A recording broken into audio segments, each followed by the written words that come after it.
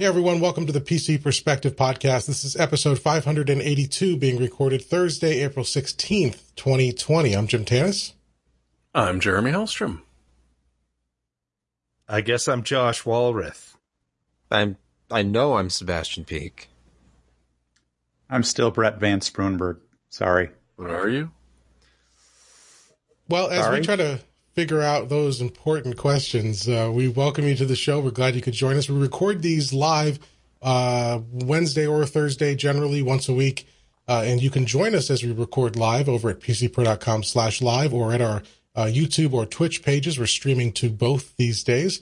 And of course, if you can't make it live, you can always see the on-demand version. We have the video version at YouTube and the audio version hosted on our website, as well as heading out to all of those podcast apps out there, so you can pick us up there. If you want to know when we go live, head over to pcper.com/subscribe, and you can join our mailing list. We use it just to notify you an hour or so before we go live, or if there's going to be a delay or a change.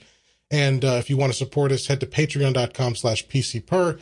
And if you become a new patron or increase your pledge during the show, I will read whatever message you'd like to put there. Some people change the name field before making the comment or the pledge. Others, you can send a message to the creator after you've signed up. Whatever works for you, I'll get that and read whatever message you'd like. If you want to promote something, you want to insult us, whatever. It's all good. But let's jump into the news this week. We should have a shorter show, I hope. And now you cursed us. Yeah, when I say that, it always goes bad. But let's get into the news. So last week, I think it was, we talked about the new Ryzen 4000 platform, the mobile platform from AMD. And this week, we had a whole bunch of companies announce laptops, announce new products. Lenovo was one that briefed us on their lineup, although we saw there was HP and Acer and Asus and Dell. And Isn't Legion a little ominous? A little ominous. For the moment, yeah. Yeah. Or We Are Legion. You know, it's effective. Yeah. Yeah. It's there's Jesus going and driving out Legion. Okay. The pigs. Sure. Yep. I guess. I don't know. But it's Legion is Lenovo's gaming brand, at least one of its meanings of that word. And they had already teased that they were going to be coming out with AMD-based systems, well, new systems in general, including AMD and Intel's new 10th gen mobile stuff, their H series. And it's interesting because AMD's mobile platform last year was not well adopted. There were not that many laptops you could find with a Ryzen 3000 mobile chip. Lenovo was one company that did embrace it, but it didn't embrace it really in the gaming side of things. It was more on the business productivity side, like ThinkPads. So this is Lenovo coming out strong this year with a couple of options for AMD-based products. They start with their Legion 7. This is their high-end 15-inch, 15.6-inch gaming laptop, starting at about $1,600. Now, this one for now is only going to be available with Intel. And this is sort of, and you're going to see that a lot, even for companies that are adopting AMD. They're still going to have a lot of products, especially their flagship products, be Intel. And that's, who knows? That's a result of marketing and of deals and things like that. So that's a bummer, but it is what it is for now. But this new Legion 7, it's going to be available at up to the Core i9 10th gen processors and RTX 2080 Super Max Q, those new super variant mobile GPUs from NVIDIA. The Legion 5 is where AMD comes in. There's a Legion 5 and a Legion 5i. The I branding is the Intel variant, but the plain old 5 is the AMD, and that's available with the new Ryzen 4000 processors up to the R7 4800H. Not that new higher end, slightly higher end 4900. We saw that with the Asus Zephyrus G14 that launched last week or 2 weeks ago. So not your highest end chip here, but available with up to 1650 Ti NVIDIA graphics. And then you've got the 5i here with the Intel variant. And the 5i, there's a 17-inch, again, only Intel on that 5i 17-inch. They're also going to sort of the entry level, again, Intel only, unfortunately, with this one. And that's the IdeaPad Gaming 3, available up to an i7. And they're revamping their tower. They've got a nice little tower. This is not their first tower PC, but this is a nice micro ATX little chassis. and it's available right at launch with 10th gen Comet Lake processors, but will be coming soon later this year, AMD options as well. And again, the 5i versus just 5 variant there for the AMD versus Intel. They also had a couple displays. Have booty? Why does it have booty? So that's a handle. So in the back there's an integrated handle. Thank you. Yeah, and it's so it's a compact. Like the image might be misleading. It's a pretty compact little 28 liter case. So it's got that handle on the back there. They had some announcements for monitors and peripherals as well. But you can check out the full list over on the site. But it's it's an interesting lineup, and it's good to see AMD hitting more gaming laptops. What do you think about Ryzen 4000's adoption so far, Josh? It's pretty robust. I mean, it's not fantastic, and boy, am I really blown out today for some reason. I got to adjust my lighting in here because I don't have the COVIDs, and I feel fine. But anyway, some stalwart Intel laptop people have been coming out with models, and that's great for AMD. Everything points to it being a very competitive part. I'm just kind of curious what trays of 1000 are going for these products, but usually these introductory laptop products, mobile, their margins are better than the desktop when they eventually reach here later this fall, and you'll see them sub $200 per chip. But I'd like to see some more announcements. I'd like to actually see some things shipping. I think Best Buy has got the Asus one in stock now, but I don't think quantities are great so far. They got to fill that channel. And I'd like to see more announcements from, the HPs and the Dells, and having Lenovo on board with some models is a pretty good start. I was just checking that Zephyrus stock at Best Buy. I've been looking, and it looks like they did switch over from coming soon to available, but at least at all the Best Buys around me and online, it's sold out. So I don't know how many they shipped right away. And also just how balancing availability between just normal product supply issues as well as the pandemic situation. So we'll see. But availability with Intel, not much better. Not sure what happened to Sebastian, but hopefully he'll be back soon. He's been replaced by blinking lights. You have to run away. It could be worse. That's a nice backdrop to have. Soothing. There. It's soothing anyway, Mm-hmm. Yeah, no big deal. I was just going to say, I'm sure that the availability is due to supply issues on, standard. Everybody's getting back to work, getting ramped up again, and the supply chain's all drawn down. I was reading that maybe we're going to see that later on about, what's happening with the supply chain issues. So we'll talk about that more in a minute. All right. And as Josh had said, seeing companies that had traditionally been Intel heavy or Intel exclusive adopting AMD is really good.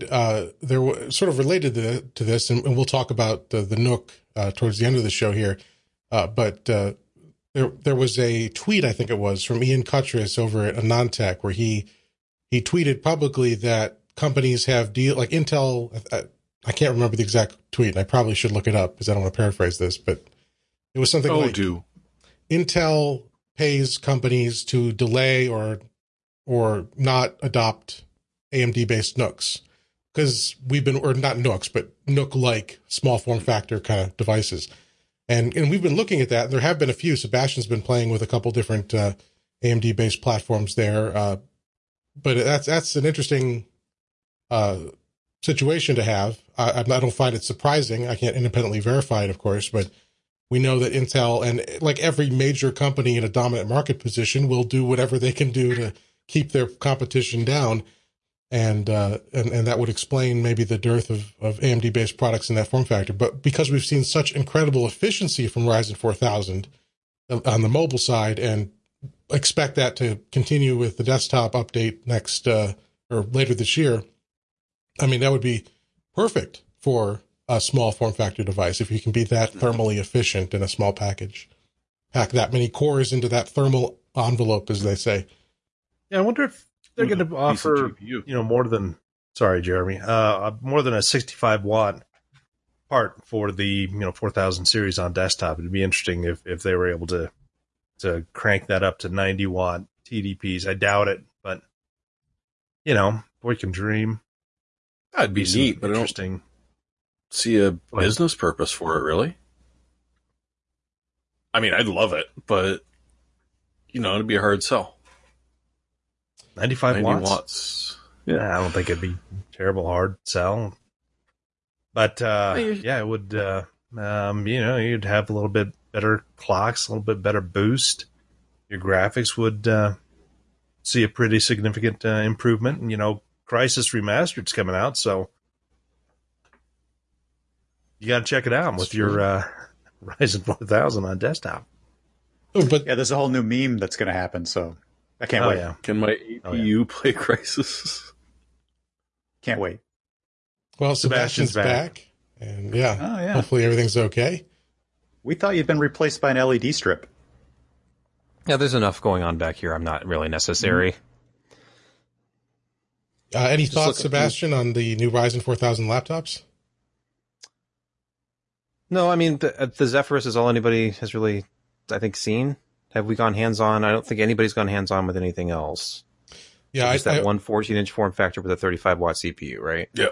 I believe there are some laptops in reviewers' hands at this point under embargo from some other Okay. companies, but nobody can say anything just yet. So, but I mean, I wouldn't expect. I mean, Asus makes fine laptops, but they're not Magic or anything. I would expect the same level of performance and efficiency in other manufacturers' products that we saw in that Zephyrus.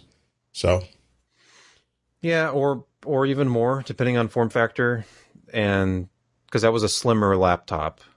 mhm. The one thing that's kind of interesting, telling, perhaps, is to look at all of the new laptops that have been announced in the last month or so, which, 95% of which still have Intel CPUs. So it's going to take a lot for AMD to carve out a significant amount of market share here when it looked like they were poised to. Maybe some of those long-standing agreements, or maybe their purchase orders going back a number of years. Who knows what the deal is, but there's just not a huge influx. Like the Lenovo announcement you went through, Legion, they were not exactly. I don't think they announced a single Ryzen 9 part in a laptop, did they? They mentioned some 7 and 5 stuff. Yeah, they specifically said that of what they've announced so far, it stops at the 7. They're not doing 9. Ryzen 9. Yeah. Which is interesting. I mean, the competition it's an older product. Even 10th gen is still Skylake based, 14 nanometer. And from what we've seen from other reviewers, because again, we don't have a Zephyrus in house, but it seems to be outperforming overall, even the 10th gen Intel mobile stuff. So There's a comment in the YouTube from Jacques Allures. I'm probably mispronouncing that. Just read Désolé. But he said that the 4900 HS is a 6-month Asus exclusive. I believe that's right, but I believe that's only the HS part, not the H. So that's the HS is that 35 watt variant, but anyone, to my knowledge, can implement the 4900H straight up. So, well, let's continue on with the news. We've got another announcement. We've been waiting for. I mean, there's been ray tracing games for over a year. There's not a lot to choose from. There's been some exciting developments, some stuff that wasn't so exciting.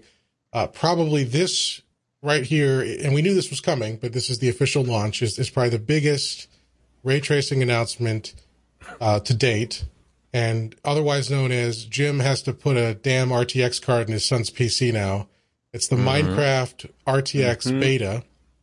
Now, there's some strings attached here because it's, Minecraft it's got its original Java version, and then it's got the Windows 10 version, which is more of a lockdown sort of app style platform. And the ray tracing thus far, the RTX ray tracing, is available only in this Windows 10 version. So you're not going to be able to use it in the Java version. And you've got to join the beta through the Windows Insider Hub. And I did it just here this afternoon and played it around. And I don't play Minecraft, so I didn't know what I was doing. But they give you 5 free RTX-enabled worlds that were designed by creators in collaboration with NVIDIA to showcase ray tracing. You're seeing some of them here in the video that they've got. And so you can get in, download those pre-made worlds and start messing around. And you just have to have an RTX enabled card. Performance does take a hit, but it's playable. I've got a 2080 Ti, and I was running at 4K with max ray tracing and distance settings, and it was 35 to 45 frames per second in most maps. So it's not perfect, with but it's DLSS 2.0.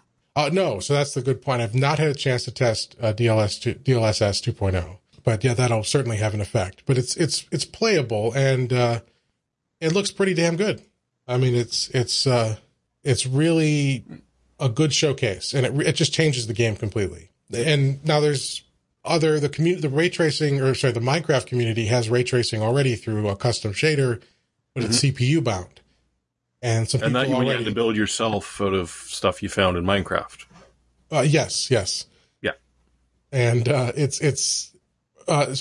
this isn't the first time we've seen something like this, and it'll be interesting to see what kind of limitations there are, because not everything Minecraft is so, the community or the whole ecosystem is so robust. There's so many add-ons and customization options, and not everything's going to come forward. And if you join this beta, you can't take your levels or worlds back with you. So it'll be interesting to see how this adopts and develops, but it's a really good demo of ray tracing, and parents out there, you're probably going to have to shell out now. Now's the time, finally.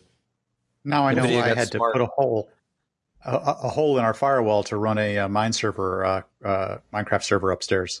Oh, was that Now I was know. a recent request? Yeah. It was. And I'm like, hey, Dad, can I have a hole in a port forward in the firewall? And I'm like, sure. What do you, new Minecraft come out? Okay. Yeah. I didn't know. There you go. Now I do. Yes. I'm a little mad because I bought Minecraft in like 2011, and I hadn't paid attention to it for a while, and I logged in because, I'm obviously curious, and until April 20th of this year, if you bought Minecraft before 2018, you're given a free copy of Minecraft for Windows 10, and they're all out of keys. Oh. Wow. Sorry, error. Seems that we no longer have any keys, but don't worry. They'll be back. Check later. Yeah. Well, what do you think the chances are that I'll get a key? Like and Oh, subscribe. it's like small for more business loans chances from the of a government. key. Sorry. And Exactly. Those two. I wasn't going to mention that. Yeah. I went there. The It's- keys were it's deemed some non-essential, serious- Josh. I'm sorry. Yeah, there's some serious hoops you got to jump through to get our RTX running on Minecraft. But yeah, I can't wait to see it. I mean, it looks great. So, yeah. fun. Maybe get me interested in digging in the ground for hours on end. It's for me, the most impressive Not was the gardening. lighting through the water. So if you're in one of the levels, they give you is a sort of an underwater castle, and so you're swimming, and the light from the sun's coming through, and it's hitting the water, and it's diffusing very realistically, and it's bouncing off the fish, and there's like plants in the water, and it's transparent or translucent. That was like, whoa! At that moment, that's when I said, that's pretty damn good. But So the two best examples we have of ray tracing are an ancient Quake game and now Minecraft. You're correct. yeah, And everything else it's there, but barely noticeable unless you're looking directly at it. yeah. Okay. Now, perhaps in NVIDIA's defense, all of those other games were in development well before the announcement of, real-time Fair. ray tracing. So we'll see. I'm Ish. sure as the consoles that are going to adopt it are coming out, we'll see more games built around it that might take better advantage. But yeah, it's not a must buy, but if you have it, it looks really good. The important thing Did I is it's hear a you good demo, right? Mm-hmm. So if they can point to Minecraft, which has obviously about as much brand equity as any PC game in the world, and look at before and after, and it's staggering the difference. And then they have new titles coming out like Cyberpunk. If Cyberpunk ends up looking significantly better with RTX enabled versus disabled, they'll have that and Minecraft to advertise. So it'll become a lot easier to spot. Like you guys have been saying, it's been, okay, look again at the explosion, but this time look at the fender of the car. Now, do you see that puddle on the ground? Look at the difference. And you have to actually look, oh yeah, the puddle looks a lot better with RTX enabled. But if it's an entire environment change, like with the change to Quake, which is as great as that was, the game doesn't have enough current appeal, I guess, at least with a younger demographic, to matter as much as Minecraft does, if that makes any sense. Just in the interest of NVIDIA selling RTX, but it does, because there's only so many blue keys that you can go run around and try to find in Quake 2 and hit the red lever and blow up these really poorly AI'd monsters that only do three things. Wow. Come on, back in 1997, it was top notch. 98. Okay, well, it's gotten bigger. You sound like an Unreal snob, Josh. Did you play Unreal? It wasn't much better. Yes, I did. Okay. Well, Unreal was amazing looking as compared. But with the they didn't have real-time reflections, but it was one of the first things to have reflections. Yeah, but, colored lighting. Quake 2 had colored lighting. Mm-hmm. John Carmack is Hexen. a monster. Yeah, and the best thing is it actually used that twin texture units of the Voodoo 2. Yeah, amazing. Didn't they partner with id? Like the Voodoo partnered with id for the, what was it, GL Quake? Yeah. So it would have been great if Quake had sold RTX the way that GL Quake sold Voodoo cards back in the day, but... So let me ask a quick question. Sorry, go ahead. What's going on with Sebastian's audio? It sounds like he's going in circles around my head. Yeah, I noticed that too. We had that issue a few weeks ago. I just mapped his audio to a single channel. It sometimes defaults to stereo because there's like 3 pickups in this mic. Let me turn that to mono. Mono y mono. Hey, while he works on the audio, did I hear you guys talk about a Minecraft version that may have GPU agnostic soft ray trace rendering in it? Yeah, so there's custom build or a special build. Yeah, what do you guys know about that? Custom shader hack, or however that works, that somebody developed that uses CPU-based ray tracing, but you take a huge performance hit. Like, what kind of CPU do you think you need to kind of get 30 frames or more out of it? I couldn't give you a specific model. There were a number of videos on YouTube comparing, now that RTX is out, comparing RTX to that software ray tracing, and all the videos had the software ray tracing running at a noticeably juddery pace. And I imagine some of these people making these videos probably have high-end systems, so it's probably a lot. I mean, there's a reason why we need dedicated RTX cores. Right. Yeah. I was just going to go talk Minecraft later, and I was going to try and sound smart. Well, I have no idea. My son gave up asking me how to do things in Minecraft a long time ago. I was 30 when Minecraft came out. It was something I didn't get into, and so he's into it like crazy now, and he's just building things and asking me about mods, and I have no idea to tell him. I also have developed incredible sympathy for my father being in that position. Like, just looking down, get out of here, you little shit. I have no idea what you're talking about. By the way, I don't know if this is any better, but I cannot change it from stereo to mono. That's okay. Not an option. I switched you virtually to map the left. Oh, both, okay. So all right, just give it a good kiss. That's the best way to get mono. It should be better. All right. Well, let's continue on with the news. We've got something I know Brett wants to talk about. Apple, despite the current state of not being able to have a big press release or a big press event where the audience claps for every little word, they decided they were going to release an update to the iPhone SE. This is also known as what happens when you've got lots of extra parts lying around and your customers can't pay their mortgage all of a sudden. You come out with a low price, but still very interestingly spec'd phone. This is, the iPhone SE. We've already had an iPhone SE, so there's no 2 on the name, but I guess we'll call it the 2020 version. Well, Apple isn't really big on doing that sort of naming scheme. They tend to use the same name over and over again and just expect you to know the difference. Well, they've done that on like the MacBooks or the Macs and stuff for sure, and now some of the iPads. But the phones have always been had a progression to them. Very true. But some of the differences on this one are it's dual SIM capable, which is nice because it'll do 2 phone numbers, of course, obviously. Wi-Fi 6 built in. That's a cool thing. But the coolest thing is probably the A13 chip, which is borrowed from the flagship 11 Pro, but at a price point of $399 versus $700 minimum to get into the A13, up to like $1,100. So they're bringing that flagship chip down to essentially a 6S or 8 kind of style phone, same sort of cornering, edging. I mean, wireless charging is on it. 4K video 60. That's pretty cool. Single lens camera though.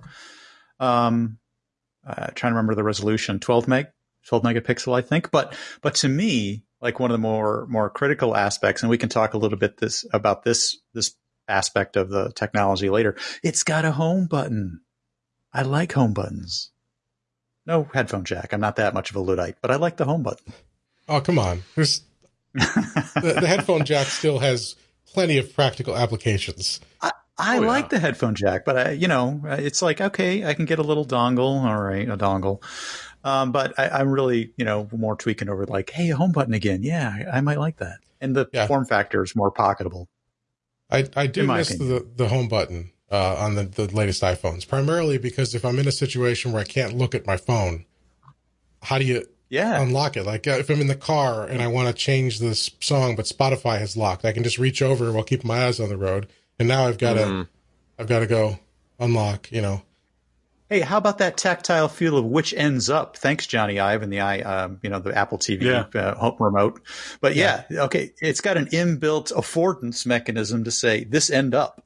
I can't deny it. Most of the iPhones, like the camera bump, can kind of give you that sensation. But by feel, I cannot feel which end is up unless you happen to put your thumb over the earpiece cutout. If you have, I have an iPhone 10. It's a little bit older now, but there's no discernible difference in the hand. There's no difference in balance. It's easy to pick up upside down unless you happen to be feeling around the edges to know where the buttons are, which it sounds ridiculous. I mean, it's a very small thing. What I think is interesting about this phone is it's pairing an A13 with a low resolution screen. So it's the same resolution screen as an iPhone 8, and you're putting an A13 in it. So that's going to have significantly better performance than it would be if it was driving 1080p or higher. So it's still 326 PPI. It's still their definition of Retina. They haven't dropped that number as their minimum anyway, since the iPhone 4's introduction. The contrast ratio sounds high. So they're using LCD, they're using an IPS display here. They're claiming 1400 to 1 contrast ratio. If that's a static number, and they typically don't overstate their specs, that is a very high contrast IPS display. Yeah. So it should look very good. And the brightness 625 nits is pretty high too. Yeah. So it sounds I don't love the lower resolution screens anymore. My wife has an iPhone 11, which has that lower res screen. It was basically the 10R replacement, but she had to have the color. So I mean, you have to make concessions to screen resolution. Wonder who made the Wi-Fi 6 chip. Yeah. That's a damn good question. I mean, because didn't Apple buy Intel's modem? Yep. They bought the 5G modem business. The cellular modem 5G. Yeah. Doesn't it have to be an AX series? I don't know. No, I'm wrong, because Qualcomm has a Wi-Fi 6 solution, don't they? Yeah, but I just can't see Apple putting Qualcomm in quite yet. They made nice. They paid all that money. Might as well use them. Yeah, I was just going to say, they sued each other for a while, and then Apple gave them a couple billion, and everybody's happy. They paid the money. I don't think they're playing nice yet. Well, it's like two dominatrixes that have a common, they love knitting. They love knitting. And so, it's something that binds them together. But, the base mentality of both of them are a little rough. Yes. Well, we'll see once these... I'll sue you until you like me. Sorry, go ahead. Well, it works for some. It works for some. So 4/24, April 24th, these will become available at $399, starting at $399, as Brett said, and Yeah, that's might get one. this is probably with that, assuming there's no other changes, which there might be that we don't know about yet, but with that A13 chip in this $399 product, that's probably the most aggressive Apple's been with technology, their hardware ever, really. I mean, I can't think of another time where they Think so quickly. think of the $279 starting point of the new iPad. So although this is Well, probably a higher end buy, even at $399, it seems like a better deal. And we didn't really talk that much about the price. The price is everything. Yeah, it has the the price is amazing. A13, but the price $399 for an unlocked phone is Dual right SIM, in the middle. 64 gig, right? Now, is this dual SIM like my Nano SIM plus eSIM? I can't imagine Apple putting a dual SIM tray in one of their phones. I know they were into soft SIM. I don't know. I could Yeah. look that up. I would assume I it's bet it's soft an SIM. eSIM plus Nano, but I'd be surprised. I know they had just We don't done have to talk about soft SIM iPhone on anymore. one of their. Oh, okay.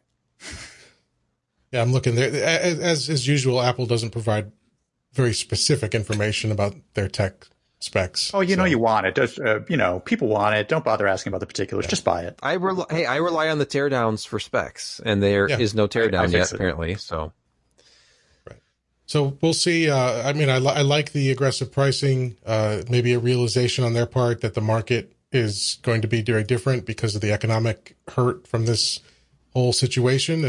And maybe other companies will follow suit. Maybe they'll realize it's it's going to be not one of just the that. cheapest. It's going to be one of the cheapest webcams you can buy at $399. So that's a blessing. That's a fair point. it's But true. it's not just the current situation. They've been seeing cell phone sales declining for the last 18, 24 months. Like everyone who needs a SIM or a cell phone pretty much has one, and they're not as willing to go and line up for the brand newest thing that is, somewhat discernible from the previous one if you're like us, but as an end user is just shinier and newer and has less cracks on the screen. And not So everyone can we're gonna afford $1,000 cell phone. Yeah, no shit. Or needs one. Yeah. Yeah. I mean, It I hurts thought, more when you break a $1,000 phone. That's for sure. Indeed. well, they're happy to offer you Apple Care Plus with your purchase. Yeah. Yes. And Just there's please no- don't visit us at the store. Well, right. I was going to say there's no commissions on Apple Store Plus. As a former Apple retail employee, there's no commissions. But it's basically There's commissions. no If you don't- commission on Apple Care Plus. Is that like? Are you saying that with a wink, or there really No, isn't? well, any there commission? is. You make no additional money, but if you don't, they track it, and if you don't sell enough, the attach rate, as they would say, you get reprimanded. You don't get promoted. You may get fired. Yeah. And so people they used to, and I mean, this is 10 years ago. Well, not even 9 years ago. But if you were helping if you were an employee and another employee was there, and you realized the customer you were helping was not going to buy Apple Care Plus for their Mac or iPhone, you would try to push them off to the other employees so that yeah. they would get the sale. Oh, I got to go to break. Hey, Jeremy, can you take this one for me? Thanks, buddy. See ya. Hell no. Nice. It was better to not They make saw a that- sale than mess with your attach rate. That's Yeah, bad. because I they assume would- they saw that Best Buy coming. and the extended warranty back in the day. Yeah, it was very similar, except like our counterparts at big box retail, like electronic stores, they would make a commission. Like they actually made a little bit if they sold. Whereas there was no incentive financially, but if you didn't hit that percentage of your sales as Apple Care, you got a talking to. And I know at least one person, they didn't get fired, but they were denied a otherwise well-deserved promotion and quit because of it. So anyway, They weren't wearing enough flair. I'll never be able to go back to Apple now if I hadn't already burned those bridges. Yeah. But let's talk about hard drives, everyone. So everybody loves nice high capacity hard drives. Oh, dirty pool. Dirty pool. Yeah. So this all started a few months ago. The folks over at the Data Hoarder subreddit, which is a really interesting place to visit for a number of reasons if you're into storage and acquiring assets and even piracy to a certain degree, just the digital acquisition of data and information. They noticed that the new Western Digital Reds, which are NAS drives, and specifically the 2, 4, and 6 terabyte models, weren't performing quite right. they were slower than they should be. They would be put into, like, you'd buy a new one to replace a dead drive in your RAID, and it wouldn't rebuild properly. ZFS-based systems were having all kinds of trouble. So they looked into it, and they were like, hold on, are these drives SMR? SMR being a new mechanism for putting more cheaply putting higher density data onto a platter. And they reached out to Western Digital at that point, and Western Digital said, no, absolutely not, because we do sell SMR-based products, but we tell you that, and none of these drives listed that as a characteristic. So more time goes by, and now a number of people, Paul's Hardware is one that wrote up one of the stories. They've proven that there is SMR based recording in these 2, 4, and 6 terabyte Western Digital Red drives. And they reached out to Western Digital themselves, and the company basically said, well, okay, fine, but we only hold ourselves to the performance characteristics. So if we advertise that a drive can hit 150 megabyte per second sequential read or write, and the drive we ship can, then that's kind of all that matters. But of course, anyone who knows about this is saying that's not okay, because you don't want to mix SMR in with CMR, and you don't want to, you don't want to have the performance hit from other operations beyond sequential. So there's no solution here yet. We're not sure if Western Digital, and apparently Western Digital is not the only company that is doing this. Tom's also discovered that other companies are involved as well. Seagate, wasn't it? Yeah. Yeah. So we can't actually blame Hitachi completely for this. Right. As much as I'd like to, because they've got such a stellar reputation over the years. I don't know if you're in a position where you've bought one of these products and you're able to return it, you're within that return window, try it. If you're outside of the return window, still try it, I guess. If you're going to use it for basically just straight sequential workloads, like it's a DVR drive for your media center or for a camera setup or something, that's fine. SMR stuff is okay for that. But if it's part of an array, especially if it's not all SMR, I wouldn't, I'd try to get rid of it, because it's not okay. And again, there's nothing wrong with SMR drives per se, but they do have negative performance compared to their traditional counterparts, and other SMR drives had been labeled as such so that you knew what you were buying. And it wasn't the case here. They were not labeled as SMR. So, well, they're good for write once, read many, in the movie archive, music archive type stuff, or not a lot of thrashing like in a RAID, which is constantly rebalancing, which is part of the problem. You're getting a lot of, data moving around, or the management software or management engine or firmware, moving stuff around to balance the load. And there's where the problem creeps in. Like literally, if it had been any other line but Reds, it wouldn't be quite so offensive. Very But this is seriously the ones you don't want that on. Because, shingled magnetic, it's brilliant when it came out. The whole idea that you've got it set up so you can overlap tracks and you can have unheard of storage density, at least before it started to come out. It was brilliant, but as Al pointed out back in the day when he was doing the reviews here, it is for very specific purposes, because if it's going to be thrashed, if you're doing the random reads and writes, it's not what it's for. But when you put it in what it's for, it's brilliant, and it's fairly low cost. You don't have to go to some of the more exotic and esoteric solutions that we've had to over the years. So it's not that there's anything wrong with the drives themselves. It's just that you don't market specifically a RAID WD Red drive and then make it SMR, because people are going to lose data. Because if you're using it on its own, it's fine. It's going to be slow. It's going to annoy the hell out of you. It's going to be like an MLC drive that the cache is filled and suddenly it's released. It's as slow as a hard drive. But if you're sticking it in RAID, you got to expect it's going to be constantly getting fed random writes, and it's not going to be able to do it. Your RAID's going to throw up all sorts of errors and say, screw this, you can't do it. And a lot of the people that found out about it were putting it in because they had a dead drive and they needed to pop this in to help, keep the array going. And it died. And that's awful. Yeah. That rebuild is scary. Yeah.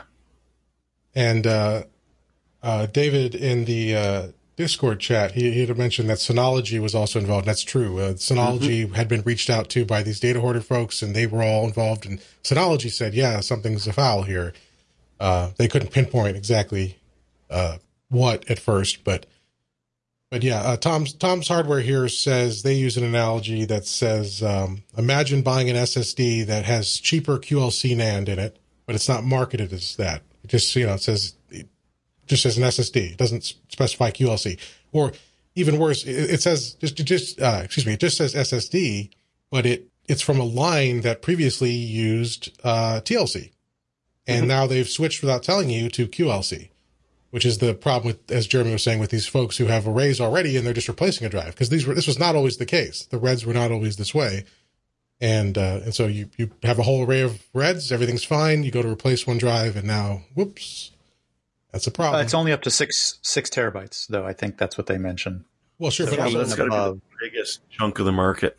I agree. 2 to 6. I agree. Yeah. Well, it's up to 6 that are not labeled properly, because a lot of drives at higher capacity are SMR drives, just in general. But you can tell that from the marketing. So, and you don't want to piss off your customers that are buying the 10 plus.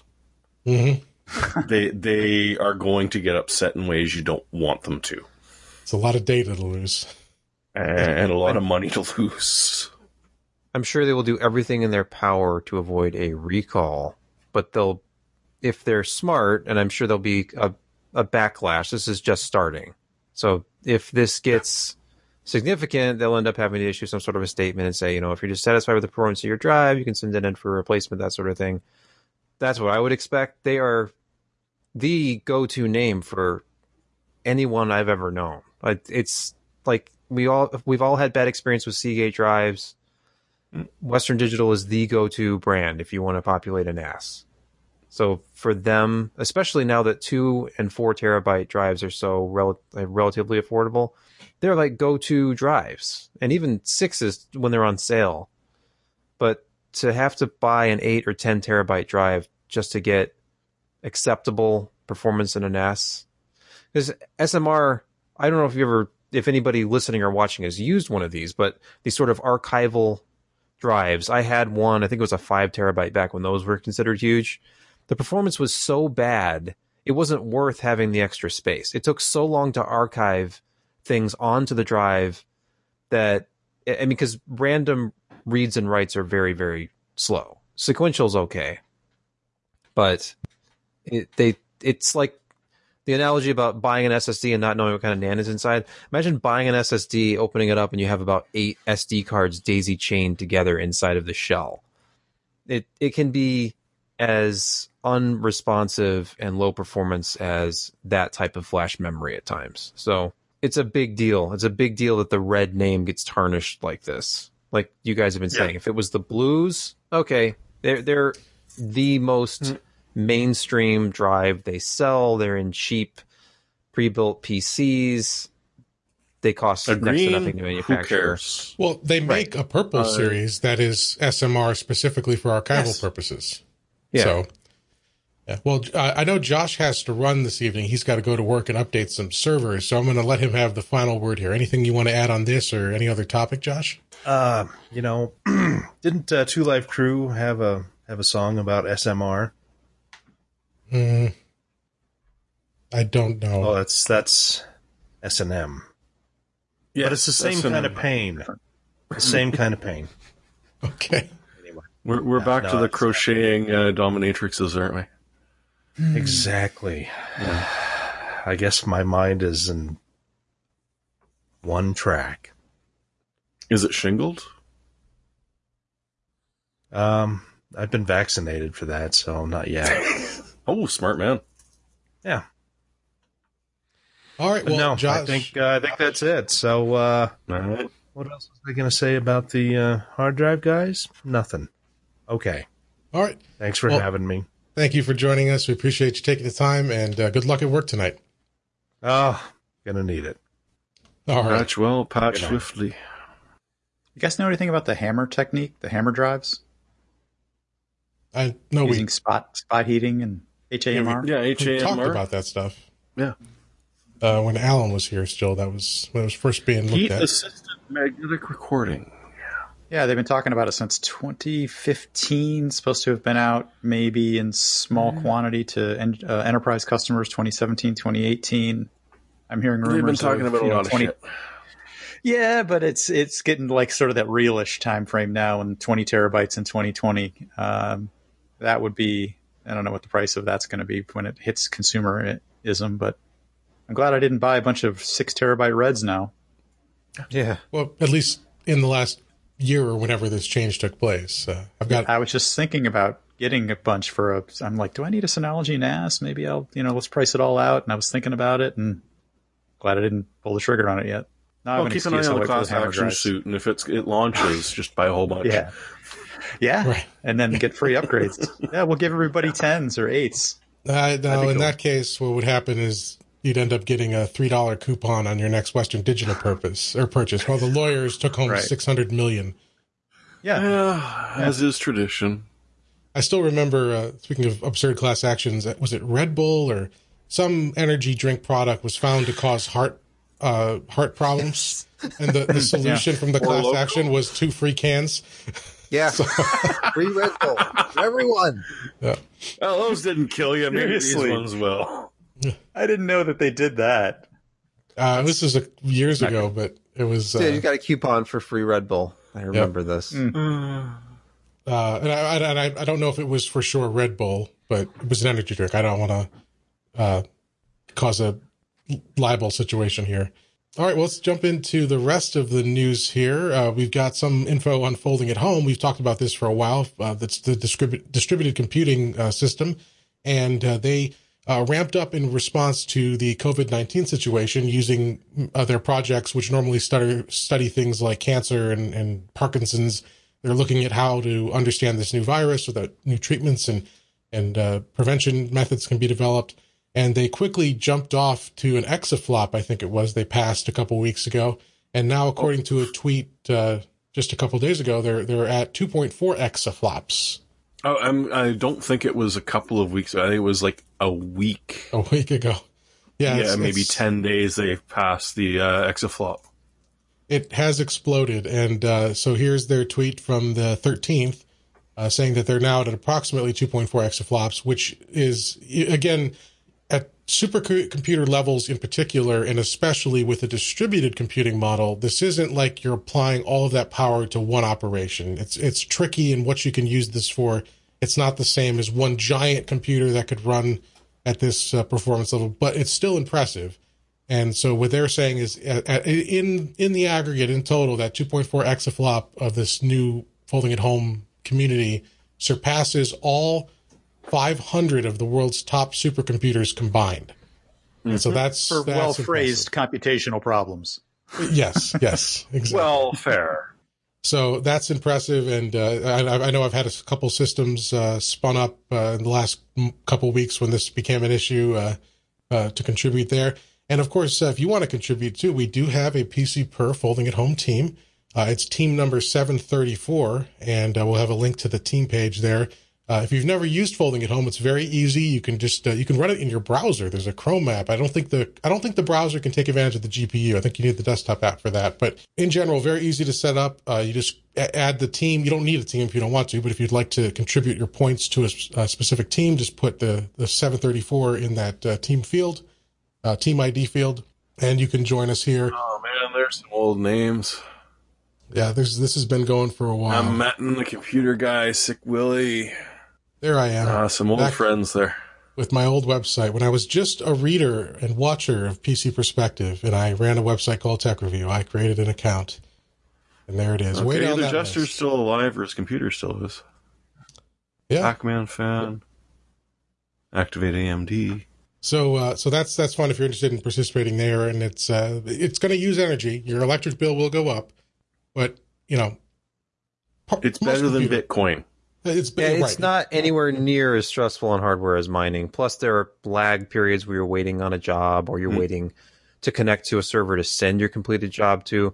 And that's been the big thing is there's been such a response to this that they're pretty much at their limit as far as servers to accept your jobs back, especially with the GPU stuff. It seems like those bigger models take a while to find somebody to send it to. I've been running between 2 and 3 systems for the last week, almost, like the last 5 days. And that's the biggest thing, is I just watch as the GPU is idle and idle and idle, and then finally it gets a job. And then it waits to send it. So if you do get started, don't be discouraged. Just leave it in the background. Half the time it may not be doing anything, and then the rest of the time is actually trying to help solve this. That's amazing. And it is a thing with distributed computing that will happen. I remember back many years ago when AMD MB was in a competition with HardOCP and a couple of other sites, and we're coming damn close to breaching the top 10 on the planet of SETI at home. And Dave Pender was the old mod at that point. Sitting there, we're literally screaming at each other because we can't get a work unit. They're gone. They're not feeding it quick enough, and we're watching. And that bastard on the other team got one, and they're surpassing us. So yeah, no, there is a bit of patience because it's a big spike that they're not expecting, but they're going to work on the infrastructure, and they're going to be able to feed you the work units soon. So don't give up just because you couldn't get it right away and it didn't seem exciting. It will get better. Yeah, it was interesting. There's a researcher who runs that project, and he tweets out, I don't recall his Twitter handle now, but I'll put it in the show notes. And he was tweeting as in those first couple weeks after people became aware of this, and I know like Linus Tech Tips, they did a video on joining their team, and that brought a whole surge of users in. And he was reporting like sort of like an IT update on their side, and he was saying, we've never seen this. We've had a 18,000% increase in demand. We just put 4 new servers online, and they were saturated within 60 seconds. And so it's I mean, it's good and it's bad, but it's and there's points, and it's a competition, but it's not really. So just let it run. It will pick up the work units when it can. It's not wasting any energy when it's just sitting there as well. So hang in there, and I don't know if they're actually going to ever catch up on server capacity, because at some point you don't want to overinvest, because when this is over, unfortunately, the participation is going to fall off a cliff, and they don't want to have all this additional capacity sitting around. But all the computational problems will be solved. I mean, what's left to solve, right? Well, all the other diseases that they're not working on now, like cancer. Oh, those. Yeah. Oh, yeah. Okay. Yeah. Because haven't you noticed no one's dying in this country from any other disease? It's only one. I have noticed that. Yeah. It seems Did you happen to notice that like the death from flu has gone to almost zero? Pneumonia. Yeah. Mm-hmm. There. Yeah. Well, anyway, I don't want to go into conspiracy theories about why that might be, but let's talk about some other statistics that are going to zero, and that's the PC sales. The industry, along with a lot of, the PC industry in general has had a hard time for the last few years, and this new situation with having supply chain issues, production issues, is no help. So tell us what's going on with the latest sales report for PCs.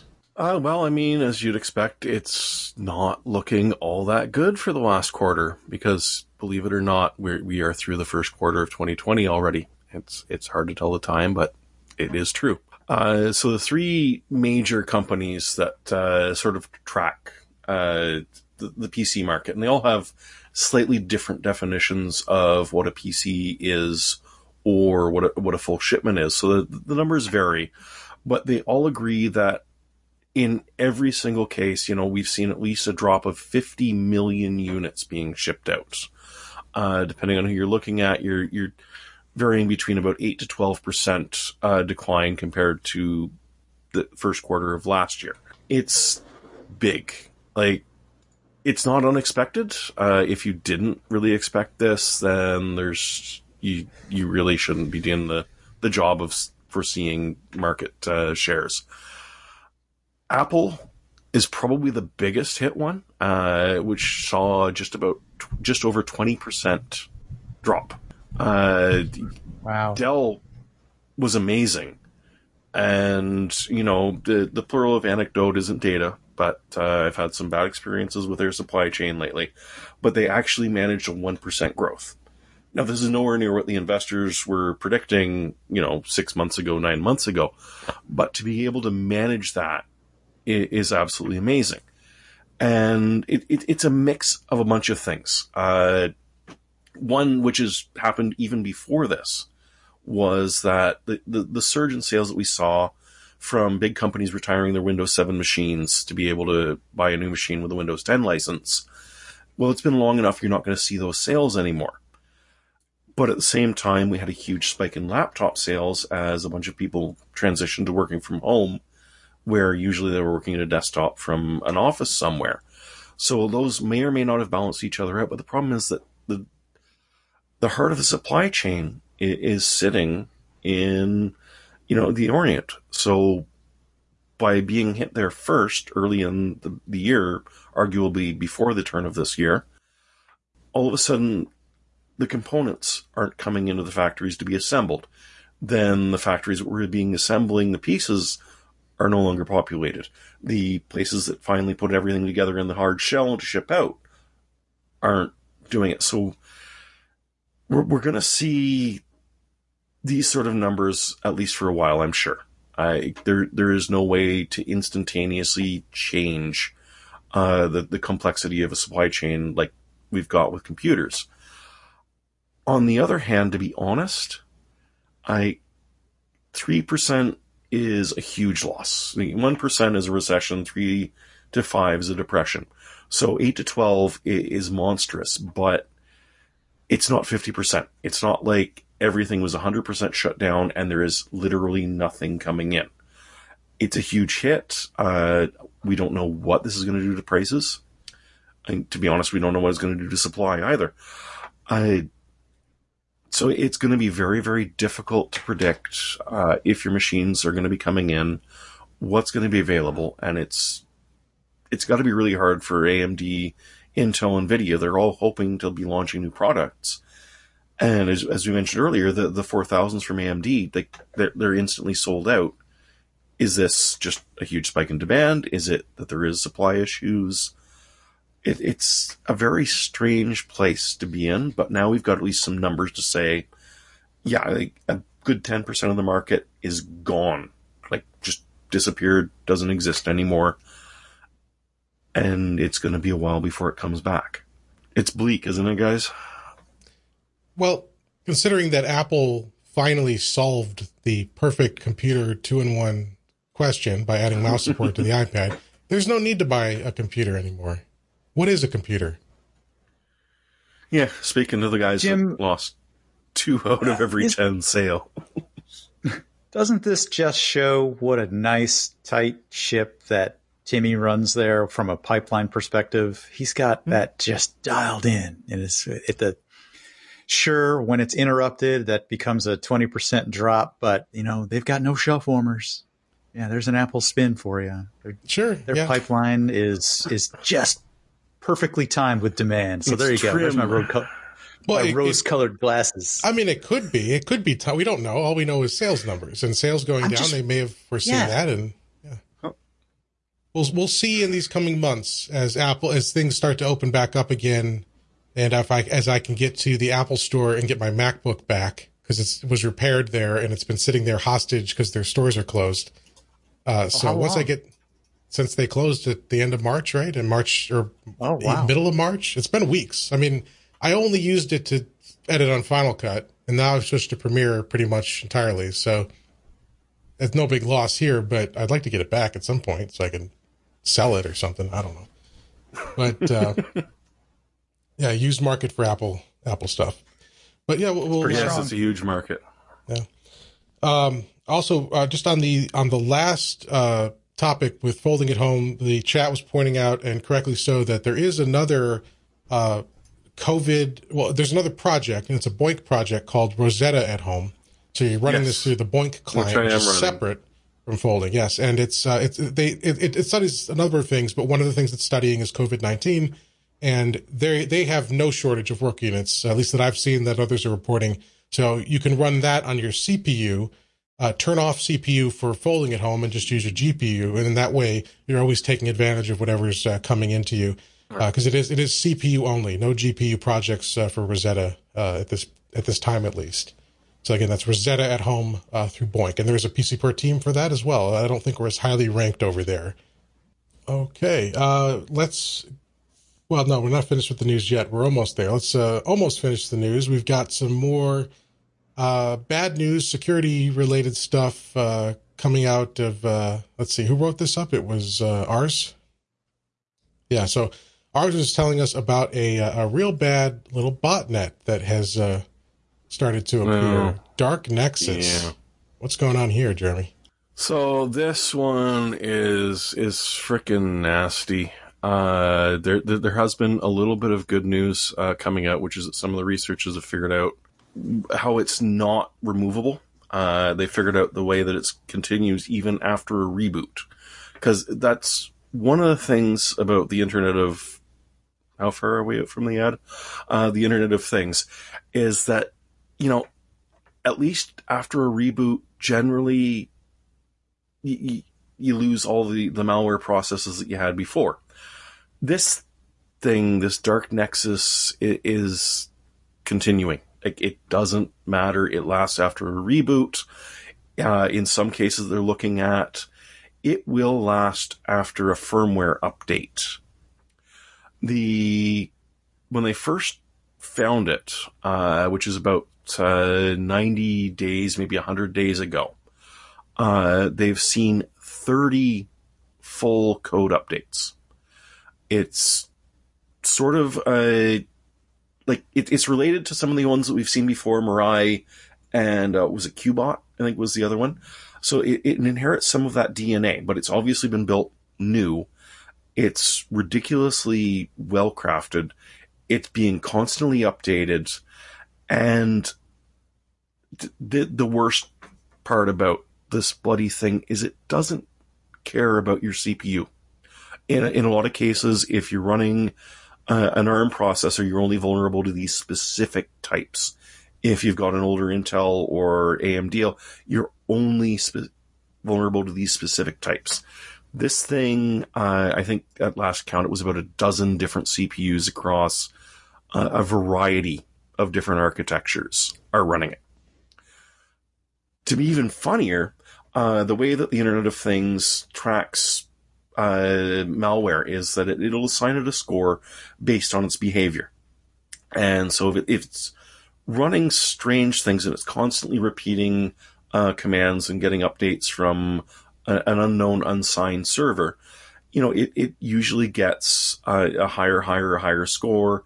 Once it's above 90, chances are it's going to get killed as a process just automatically. Once it hits 100, it's supposed to. This frickin' thing is able to keep itself down around a 10. Even though it's doing the most obnoxious things, it is constantly updating. It's just providing junk traffic because, of course, in and of its heart, it's another distributed denial of service service for anyone that wants to, do like, what was it, the low orbit, what was that old DDoS service? I don't recall. You could essentially rent it and like DDoS any site on the planet. You wanted to DDoS Amazon, throw them enough money they could do it. That's exactly what this is. It's distributed as, low orbit ion cannon. Thank you, Mir. And so it's a newer one, but it's significantly more advanced than anything that's been reported lately. It's just nasty. There's even, and I don't recommend that you ever go to this, but there's a YouTube channel. In the code is Greek.Helios. There's a number of references to it. And so some of the researchers looked and found out that, lo and behold, the arsehole has a YouTube channel. It's been taken down numerous times. The videos have anyways. And what he's doing is showing the services that he offers. Hey, if you need to take a site down, here's where you contact me. Shoot me a bit of cryptocurrency, and we can do it. So, yeah, it's really kind of nasty. And as I'm saying, it's almost impossible to remove at this point. We really need the standard that ARM is talking about with a baked-in security.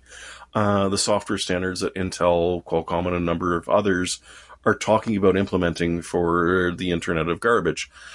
Because this is what's going to happen, is that, yes, your toaster and your fridge and your router and everything else are literally taking down sites across the planet.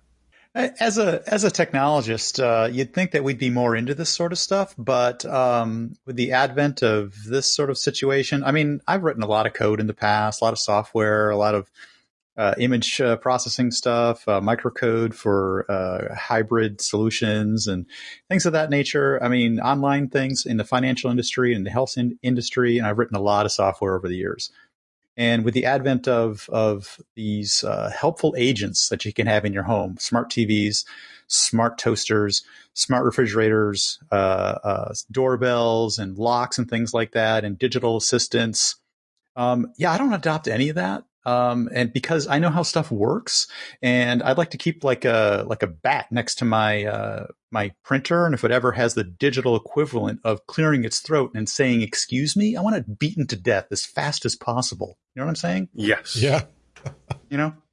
Yeah. And there's a lot of people out there who don't know how stuff works. Is wooden. Sorry, go ahead. Have you heard that one? In a blacksmith's house, every knife is wooden. Oh yeah, exactly. I've written a bunch. I don't want any software driving my car, for God's sakes. I don't know how Alan does it, but you know what I'm saying. I mean, Alan doesn't just do it. I like he's on GitHub downloading third-party he's patching it as he goes. Yeah. While he's driving it, it's like, let's see what this does. Mm-hmm. But the point is that we're all technologists, and I want that stuff at arm's length, and I want to be able to shut it off at will, and I don't want to be in charge of anything. Like, there's a standard joke, which isn't funny at all, but that I say all the time, and that's computers make very fast, very accurate mistakes. I don't want that driving me around, or driving my toaster, or locking me out of my refrigerator, or ringing my doorbell, or listening to me. Any number of other things. Yeah. Drink Thanks, verification IoT. Can to continue.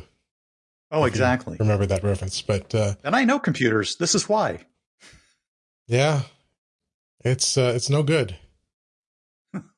But yeah, well, we'll see. Maybe there is and of course, what you're saying though is there's multifaceted.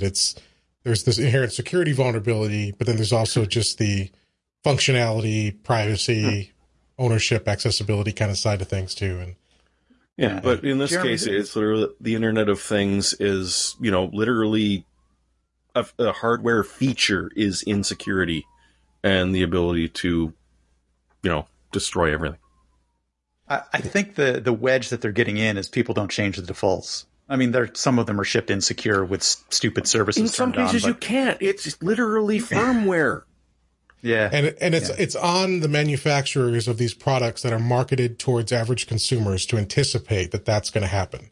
That Uncle Barb and Uncle Phil and Aunt Betty are not going to change their Wi-Fi settings. They're not going to use WPA. They're not going to isolate a subnet on their Wi-Fi router. They're going to set it up and press play and set their password to password. And so at some level, there needs to be responsibility on the manufacturers and designers. And that's where ARM is looking at, where they can implement some sort of hardware, firewall or backstop. But Jim, I had thrown a show note in there for people to go visit their router to see if they've got a WAN accessible UPnP, which is a Microsoft derived. It's Shields Up. You could probably do this in any other way. Yeah, but this is one way to do it, just to make sure that it's really easy to go and check that you don't have a very obvious back door, which some routers actually have had turned on, and it's called WAN accessible UPnP, and it's a Microsoft invented protocol for port turning on and forwarding that you do not. No, they invented it for hackers. Come on, Brett. That's the only use for UPnP is for hackers to take advantage of. It was for Xbox. It was originally for Xbox, so you could battle your, like Uncle Bob across town. I was going to say, if you don't have UPnP enabled, it's a pain in the ass if you're just on a console, because then how is it going to automatically open ports for you when you're playing online? It doesn't. It doesn't. Say that like it's a good thing. Anyway, this is a one way. You can work your way through that. There's like 2 steps inside that Shields Up that you can go in and have your router scanned. think it's port 1900. It might be. I don't know if I remember correctly, but something. I think so. Yeah. And that's just one of the many tools available from security researcher Steve Gibson over at grc.com. So we'll have a link to that. If you don't know him, you should. He's a character. He does a show over on Twit called Security Now, and he's one of the oldest shows on the network. I think it was like the second show after This Weekend. He's a character. He's nuts, but like he's. I didn't know he was nuts. I didn't know that. He's secure to a paranoid. Oh, you're being sarcastic. I see, but yeah, it's. I thought it was normal. Funny. It's funny. All right, let's finish up the news here. We've got some announcements, or an announcement about a classic game, a genre, hardware, platform-defining title coming back. It had been rumored for a while and was confirmed, I believe, today. Well, they kind of spilled the beans, yeah. Yeah, Crysis Remastered is coming. We don't have a release date yet, but it'll be available on PC, PS4, Xbox One, and Nintendo Switch, which is interesting, that a title known for its incredible hardware demands, arguably to a fault, will be coming to something like the Switch, which is notably underpowered, but I'm sure they'll make it work. On the PC side, at least, there's the outlets that were briefed on this ahead of time have mentioned that it's going to be just like its original launch. It's going to be demanding. So if you have high-end, RTX cards and high-end processors, it's going to take advantage of them to update the game there. So, yeah. By the way, because I saw this rumored before the reveal, I think it was 2 nights ago, I was looking at the old preview article back when PC Perspective did a Crysis preview. I think it was before the game was released. And it was Ryan's setup, which I think had an 8800 GTX and a dual core, like an E6600 or something. Core 2 Duo. And then Jeremy actually had the Core 2 Quad and an 8800 Yeah, my GTX. Q6600. Yeah. Yeah, it was a 6800 GS. Looking at the performance, it was okay at 1024 by 768. But then you turned up the AI and it just became a slideshow. And then Ryan did some testing at 1900 by 1200, which was appalling.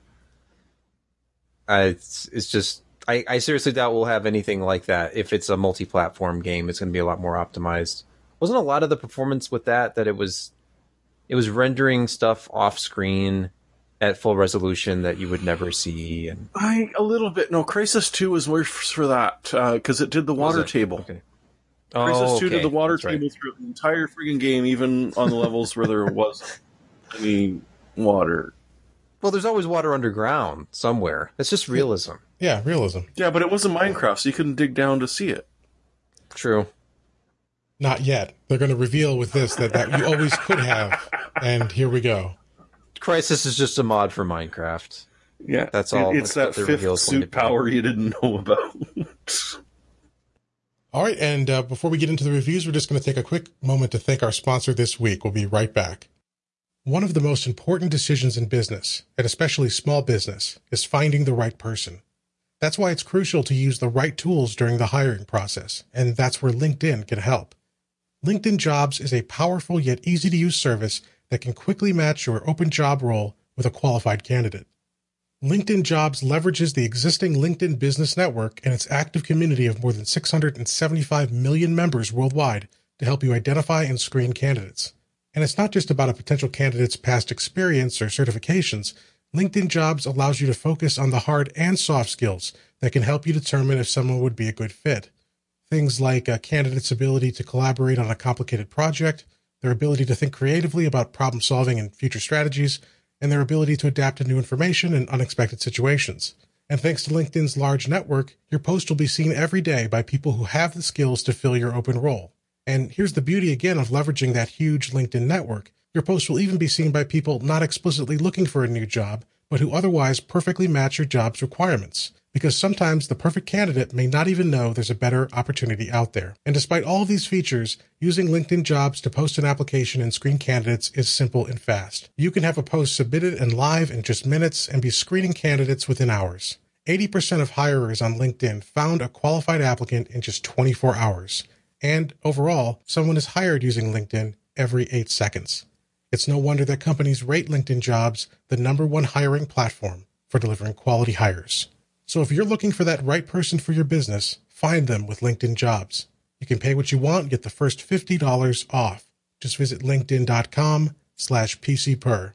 Again, that's linkedin.com/PCPer to get $50 off your first job post. Terms and conditions apply. We thank LinkedIn Jobs for their support of the PC Perspective podcast. All right, so we've got a couple reviews to round out the show here. I just had to format this because, Sebastian, you sent me photos, but they're low resolution, so I had to zoom in here on vMix. They're low resolution or high resolution? They're low resolution. Oh, that's right, because I'm exporting for the site. That's right. Yeah. All right, sorry. But so this is a review that, if you're watching live, is not yet on the website, right? Right. Okay. So, but it will be probably by the time you listen to this on demand. And this is the new Ghost Canyon Nook platform from Intel. Right. So take it away. Well, it's this thing. So I have the covers off so you can actually see inside. But the basis of this is very small. It's like it's less than 9.5 inches by about 8.5 inches by about just under 4 inches wide. So it's a small box. It's significantly smaller than even the Dan Case's A4 case, if you're familiar with that. If you're into ultra small form factor, that was the shoebox sized case. It's about 7 liters in total volume. And this is only 5. It's about 4.9. And you can fit a full desktop GPU in here as long as it's 8 inches or less. And there's a whole bunch of these mini sized GPUs, the most powerful of which is from Asus. It's the one that Intel shipped all the reviewers with these reviewer kits. It's this little dual fan RTX 2070 08G Mini. They have a couple of the RX 2070 minis in their lineup. The 08G is the slightly overclocked one. But to put a full-on 2070 into something that's only 5 liters is kind of crazy. And if you look at it, the density of this thing, again, if you're familiar with the Dan cases, it's like that, but taken to another level. And the way they can do that is the processor, memory, storage, I/O, networking, all of it is built into this dual slot width PCI Express card that contains the Core i9 processor, which is a mobile processor. It's one of their high-end mobile parts of the 9th generation. And so it's the HK, the 9980 HK, which is a 45-watt part. And then it has laptop memory. So you're essentially dealing with laptop parts just as you have from the very beginning with the Nook. Ever since it was first shown in early 2012, it was this 4x4-inch concept of a PC that used laptop components to make it ultra small. And that was back in the Ivy Bridge era, and it was dual-core mobile parts that were 17 watts. So it was never something that could be used for anything other than light computing tasks. And over time, by about 2016, I think it was, they had the Skull Trail or Skull Canyon Nook come out, and that was the first time they were trying to target a little bit more of a gaming audience, but it was still using integrated graphics. It was the Iris Pro 580 graphics in that. It was a 6770H, I don't know if it was HK still or whatever the high-end model, and it was a laptop CPU again, but integrated graphics. And then Jim, I know you have a lot more experience with the old Bay Trail the one? actual name of it. It's the one that has this on the same substrate. It's the Intel processor with the Vega M graphics with HBM2 memory. Yes. It's Hades Canyon. Yeah, Hades Canyon. yeah. I can't remember the code name of the processor, but Right. that was just the weirdest product that came out in 2018, already dead. But the graphics performance was fine. I was looking at our review of Hades Canyon. Ken tested that, and it was pretty much trading blows with a discrete GTX 1050 Ti. So a very good mainstream gaming solution, but the cost was high. It's around $1,000 to buy one of these things. And it was nowhere near the performance of a system you could build yourself for less with even a low to mid-range graphics card. So what's interesting about this is the larger form factor this is significantly larger than the Nooks we've seen in the past. This new Nook 9 series. So this is the Extreme, which has the compute element. That's the high-end Core i9 processor, which on its own, I was looking at the pricing on these, and so far the larger retailer that actually has these listed is B&H Photo. They have the compute unit that's in this listed for $13.99.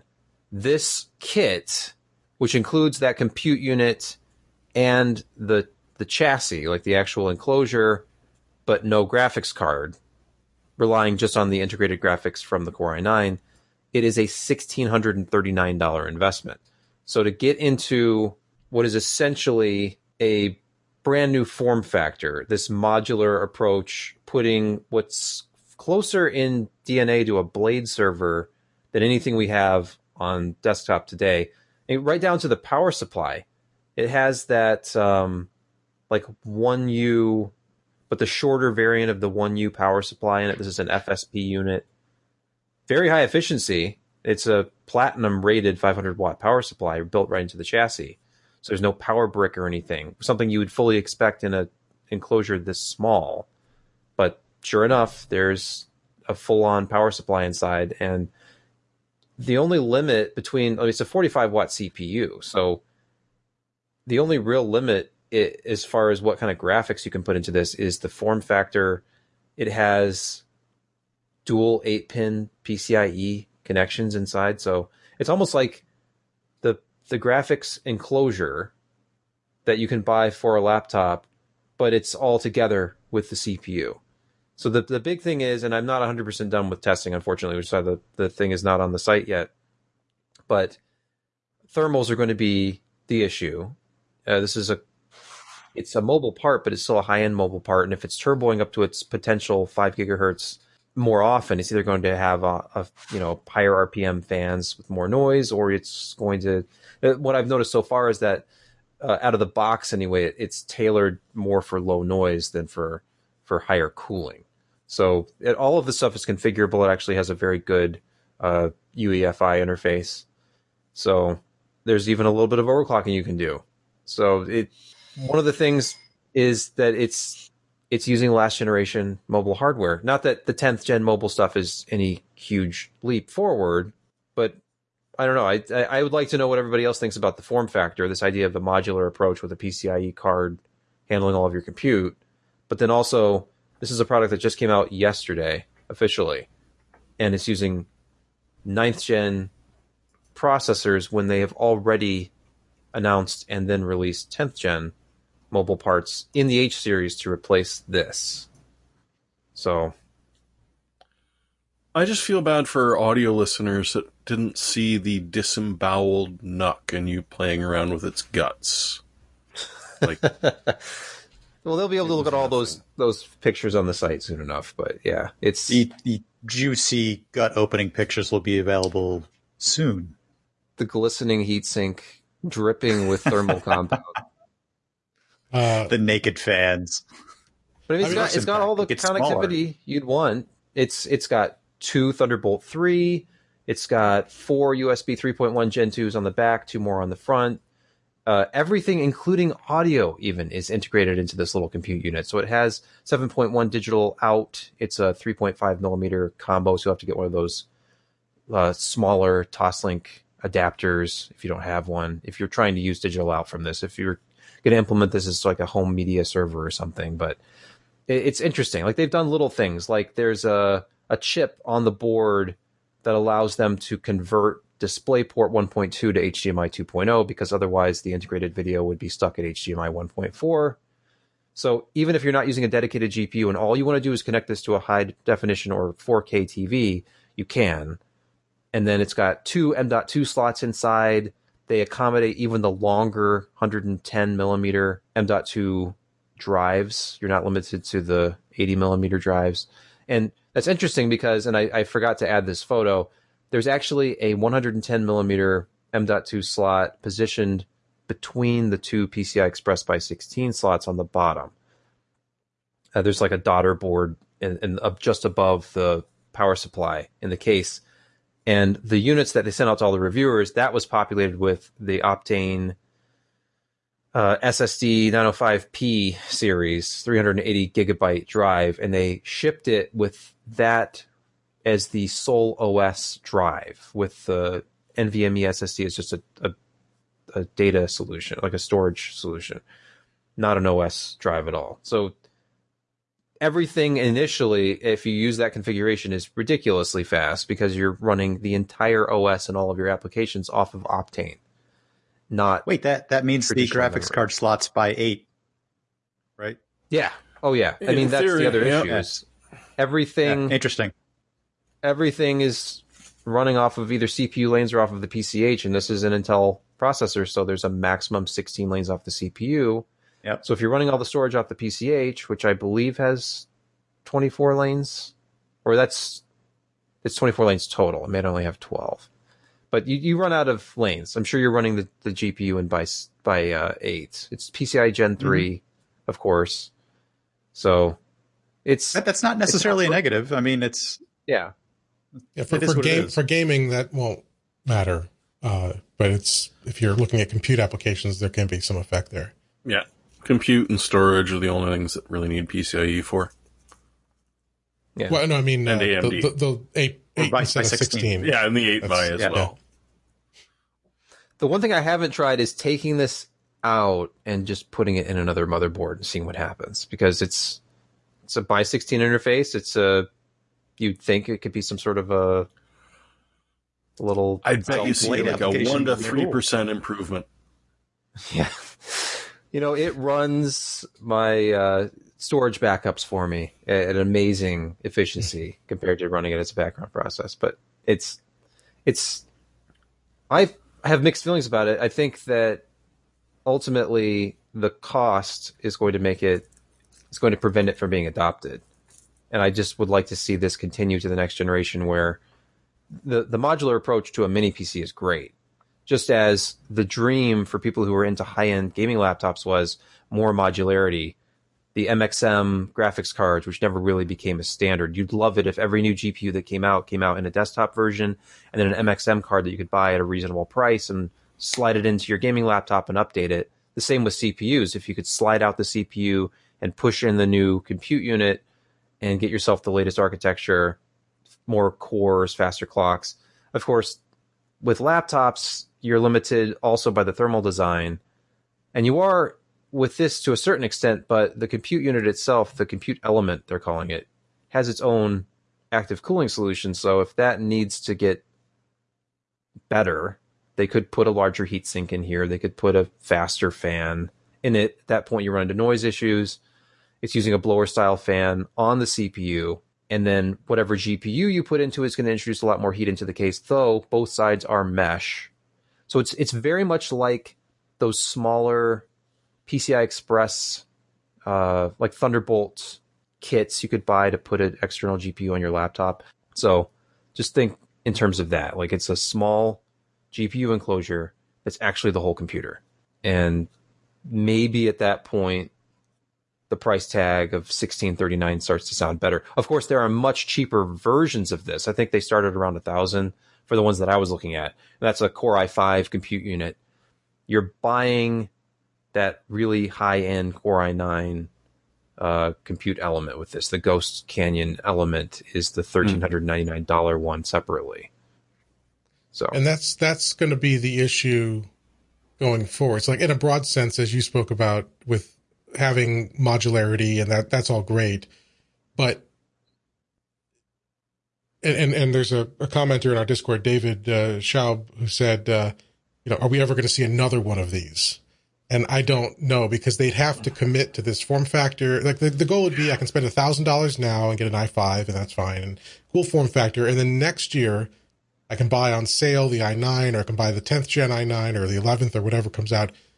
But they're not going to maintain. There'll be a new PCIe standard then.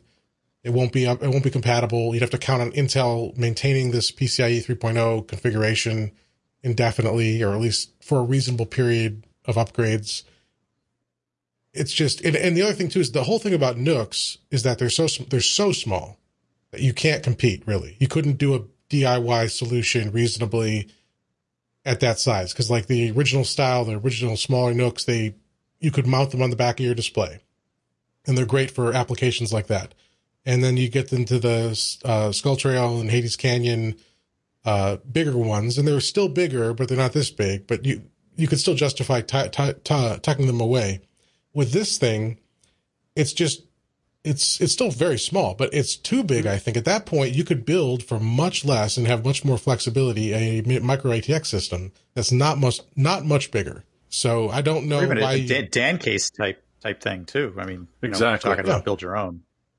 So I don't know. The Dan Case's case is just like this, but maybe 2 or 3 inches longer, where it actually lets you put in a full 10.5-inch long GPU, and this one's limited to 8 because the whole thing's about 9.5 inches long. Yeah. So I mean, bam. If See, 9 musical sting. If 8 inches is long enough for you, maybe this is your system. But if you want to go 10.5, you might want to go with the Dan. You got to go Dan. You got to go Dan. And I can't imagine Uncle Betty actually cracking the Nook style open. It looks very tightly packed in there. I mean, it's not it's not for everybody. I was going to mention, since I have it open here, as cool as the modular approach is, this would have to improve because it's inconsistent. It does feel like almost like a proof of concept here, because you have a lot of wiring. It's not just the power supply cables. There are delicate wires you can't really even see. There's a little cable up here, a little ribbon cable that snakes around the bottom of the compute unit and under the PCI Express connector, and has to be disconnected to take the unit out. And then when you get the unit out, you get it halfway out and you're still connected. You're tethered by another 2 connections that are smaller, more delicate cables, little headers, ribbon cable for the fan that's easy to pull out. So it's not quite as modular as it could be, but then they instituted certain things like the front panel connection here for the power for the top fans, the fans that pull hot air out of the case. It's just one of these sort of pressure, I don't know what the actual term is, but like spring pins. Yeah.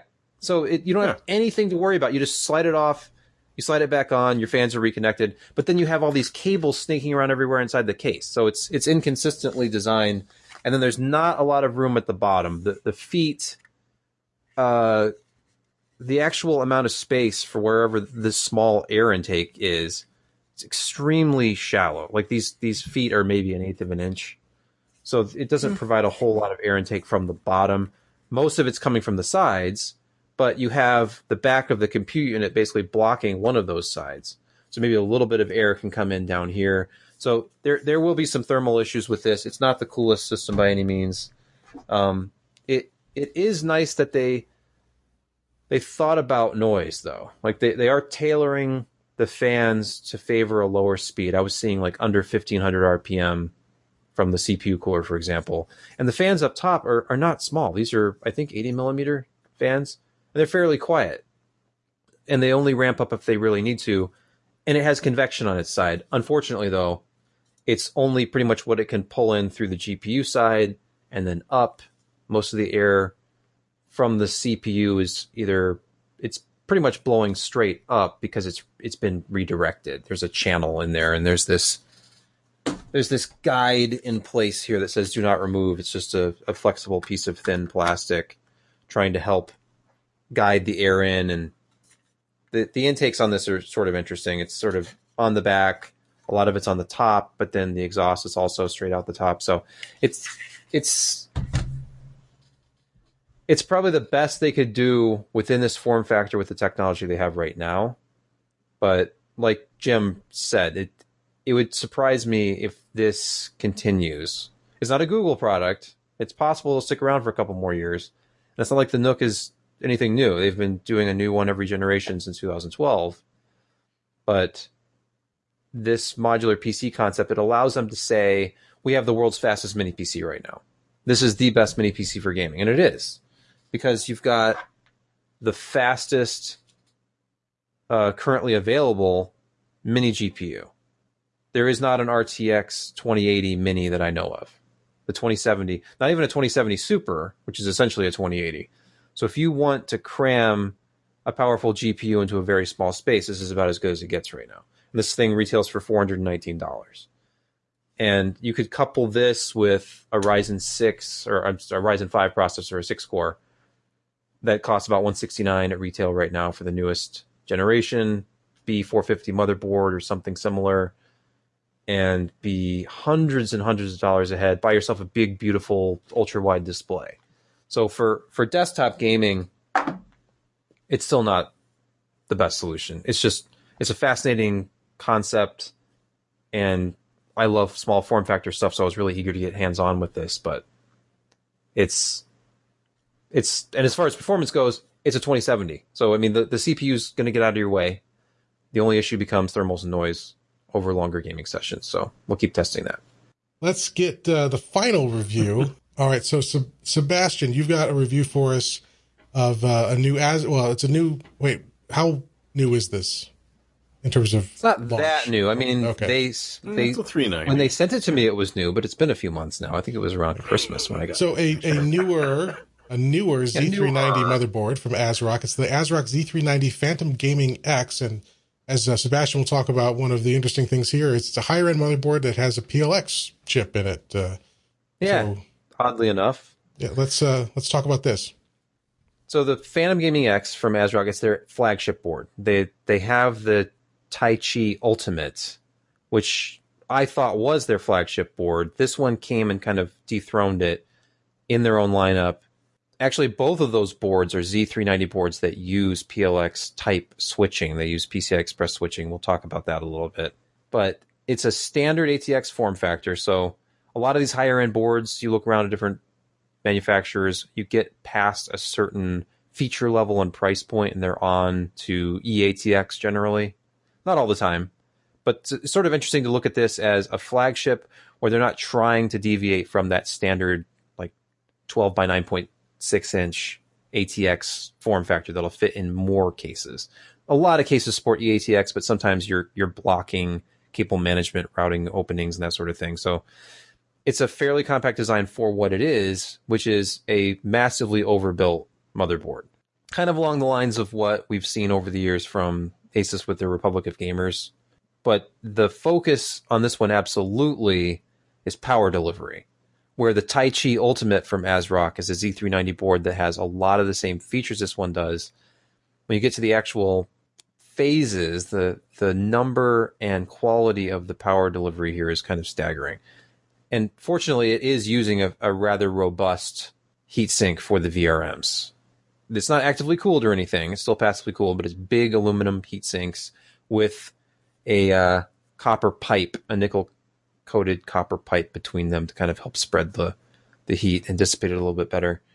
And it's using 50 amp power stages. There are 16 of them. It's a 14 plus 2 controlled. I can't remember the name of everything, but it's controlled by a digital PWM controller that's only, I think, 6.1 phase. So it is using doublers, but still, each of these phases can produce up to 55 watts momentarily. They're rated for amps. They're rated for 50 amps continuous. It's a tremendous amount of current available to your CPU is what I'm trying to say. So if you're using a very high-end Intel desktop CPU, and we know those are very power hungry, like the Core i9 9900K or the KS variant that I use to test this board, then that power can come in handy. It's not absolutely necessary. It's interesting that they have built up the power delivery so high for a desktop class board rather than one of their high-end desktop boards. This is a lot more along the lines of what you'd see from an X299 board, right down to those PCI Express switches that Jim alluded to. So, and PCIe switching, not something I'm super familiar with. I've heard of PLX switching. It's on a lot of the high-end desktop boards. I know I had to ask the group a little bit when I was writing this up, like, am I supposed to be seeing a little bit of a increase in latency here just from a single GPU? Because what I ended up noticing was just populating the top PCIe slot in this and using all 16 lanes and running graphics benchmarks, I was getting slightly lower performance than I was from a lower cost Gigabyte board that doesn't use any kind of switching. And apparently the benefit of PLX switching is in certain circumstances, you can have more bandwidth available to multiple cards than you would in circumstances where you didn't have it, because it can kind of decide and divide up the available bandwidth from the CPU, which in this case, it's Intel Desktop, it's 16 lanes max. So if you install 2 graphics cards and you're doing some sort of compute workload, you potentially have more bandwidth available than a board where the moment you put in that second graphics card, depending on how everything is divided up, the second card might only be running by 4. It gets complicated. Certain lanes have priority over the other lanes, and then there's the whole storage component to take into consideration, and expansion cards and that sort of a thing. So obviously one of the selling points of ATX is it has more expansion slots. Otherwise everybody would be on micro ATX. So you run out of lanes really fast on Intel Desktop. So the PLX switching is something that I've actually noticed in doing a little bit of research for this motherboard review. People ask about, they look for it. I linked in the review to like Reddit posts about this, like looking for Z390 boards that have PLX switching. So I didn't really know there was a demand for it at all. But it's here, and it's also on the Taichi Ultimate, which is a lower cost board. I'll try to wrap this up really quickly because I know I'm talking a lot, but there's a couple of little convenience things, and I had to do the Mori CMOS battery placement thing. If you notice from that last image, if you're watching the video, if you look at the review, there is no visible battery. It's under that lower cover. There's a cover that pretty much dominates the lower half of the motherboard, and it functions as both the chipset heatsink and the NVMe heat sinks, the heat spreaders for your M.2 slots. So you have to take the whole thing off. And that whole triangular piece. Yeah, that whole piece that's like more than a third of the motherboard. So you can't have any right. installed. It also uses a special tool to remove, which they include in the box, but it's a Torx bit. It's a T8. You can't just use a Phillips screwdriver. So you take off this whole panel, and at that point, you can pull the CMOS battery, and you can install M.2 drives. I would much rather see the battery exposed somewhere where you can actually get to it, and the approach that a lot of vendors take, which is separate removable covers for each M.2. Dude, go, man, drive. take the tape off. Hey, I took these pictures were taken as I was unboxing the motherboard for the first time. Okay. So, but performance, obviously performance matters. That's why we review these things. The performance was excellent for CPU workloads. I actually noticed better performance in things like Cinebench because it was clocking the 9900 KS was the higher boost clocks were being sustained longer. So that's where it looks like the power delivery actually did make a difference with this very power hungry CPU. This is the pre-overclocked 5 gigahertz on all core CPU. And this board did make a difference. And I actually reviewed that processor using this board initially because it was the one I had that had the highest power delivery on hand. And the Z390 Aorus Pro, it's a great board. It's very solid. I've used it on my GPU test bench since I took over here. But it's interesting that there is a division between the two. And Blender, if you're looking at that one was kind of a wash. It was slightly faster or slower depending on the test, and it kind of averaged out. So no real advantage there. Things like 7-zip, where you're using memory, you're using other things. It ended up being a little bit faster overall to use the Phantom Gaming X, but then if you actually average it out, like overall MIPS, if you added the compression decompression together, they were almost identical. So you're splitting hairs when you're doing any kind of review like this, and it seemed like an exercise in futility until I got to Adobe Creative Cloud. And CC installs of Photoshop, the latest version of Photoshop, which is 21.1, and Premiere Pro, using the Puget benchmarks, and Puget Systems has these excellent benchmarking tools. They're just scripts. You download the script, you run it, and it records the actions for you so you can get a score. Here was where I saw a big difference, and then I realized looking through the logs, Puget Bench, I didn't realize this initially, it automatically sets Photoshop and Premiere Pro to use CUDA. It's using CUDA in any of these Creative Cloud apps whenever possible. So suddenly I was seeing a shift where the Aorus Pro had higher performance in Premiere Pro, for example, using CUDA. And it was the same with Photoshop. Moving on to some synthetic game tests, you saw the same thing, where in pretty much every case, when it wasn't just completely CPU bound, where it was with Unigine superposition, for example, totally CPU bound situation, just running it at the 1080p high setting, where they were almost identical numbers. One slower run caused like the minimum frame per FPS average to be like 1 FPS lower with one or the other. But when you go up to Basemark, for example, the most ridiculous thing, Basemark GPU, it's a newer test. Basemark's been around forever on mobile, but on the desktop it's newer. I know we talked about that fairly recently when that was released. But Basemark GPU, if you run it at the medium setting, there's only medium and high, and you can pick your API, pick the texture compression level. Medium default compression is insane. It pushes so many FPS that it's like a flash on the screen and it's over. And it'll run on an RTX 2080 at about 1200 frames per second. But with the Phantom Gaming X, it was running under 1000 every time I ran it, and I ran it over and over. Rebuilt the system at one point, ran it again, latest BIOS, everything. I could not figure this out. It's an extremely unrealistic scenario. You would never run a RTX 2080 on an i9-9900KS system for very, very low complexity. Or maybe you would. Maybe you're playing Counter-Strike and you want 1000 frames per second. But it was interesting to me that nothing I did could fix the problem where it fell behind by like 200 or 300 frames per second at very low detail settings. And I suspect, I haven't fully proven this and I ran out of time, but it seemed like it was perhaps a PLX switching issue because there's just a bit of added latency there that could have been exacerbated significantly once we're up into the 1000 frames per second type of testing. It was falling down and yeah, really I don't know. Do you see anything looking at this? Because it almost was acting like a GPU that's out of memory.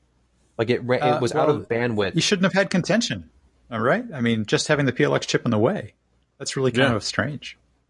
It's just like the cost of having the potential for switching, even though there was no other contention. But I mean, that's bad design. Oops, I didn't say that. I said, forget it. PLX is never ideal. It's when your platform just doesn't have the lanes you need. It gives you the flexibility to have those, but it's not. You don't intentionally look for it. If you can, you go to a higher platform, a platform with higher number of lanes. That's why on the Mac Pro, the new one that uses an Intel Xeon Gold, they had to use a PLX chip because they needed all this flexibility for all this expansion that Apple planned. And that platform does not support that. So there's a big old PLX switcher there. And it's going to be hard to compare because that's a very unique platform that's hard to do cross-platform comparisons. But if they had just put a damn Threadripper in that system, all those lanes, or even better, put an Epic in there. I mean... that's why I've lost, the PLX chips, because there was a time when there are different PLX chips, and some of them have benefits, some of them have drawbacks. So if you read me the model number off it, I wouldn't know anymore. But there was a time when I did. But then I got a Threadripper, and now I can just rent PCI lanes to people that are going without and not even notice. There might have been an advantage, if you had bus contention or multiple cards, not necessarily even dual graphics cards. You might have networking cards or, multi-gig cards or frame capture or something like that. And when you're loading it down that much, the PLX chip could make sure that there's a fair allocation of bandwidth. But when you're sort of single sourcing your bandwidth requirements on a single card, the PLX chip, can get in the way depending on how it's implemented. So. It depends on your usage scenario. I didn't mean to step on it and say, it's like that's not a good design. It is under certain circumstances. And as Sebastian said too, realistically, the workloads where this disadvantage was amplified to the point where you'd notice it are just not realistic, generally. Yeah, the only realistic one, as far as I could tell, was CUDA, which I feel like you're probably not buying this board if you're planning on using it for a workstation. There are better solutions for something that's not as overbuilt as this. The Taichi Ultimate, for example, and that was kind of my summary with this. The conclusion was, it's a good board. I mean, for CPU performance especially, it was great. It had higher single thread performance consistently, for example, versus the other board I traditionally use the most. But it's kind of that if you're not populating multiple PCIe lanes, you're not using it in a way that would take advantage of the PLX switching. The PLX switching they're using, it's not PLX, it's another brand. I think this is NXP switches.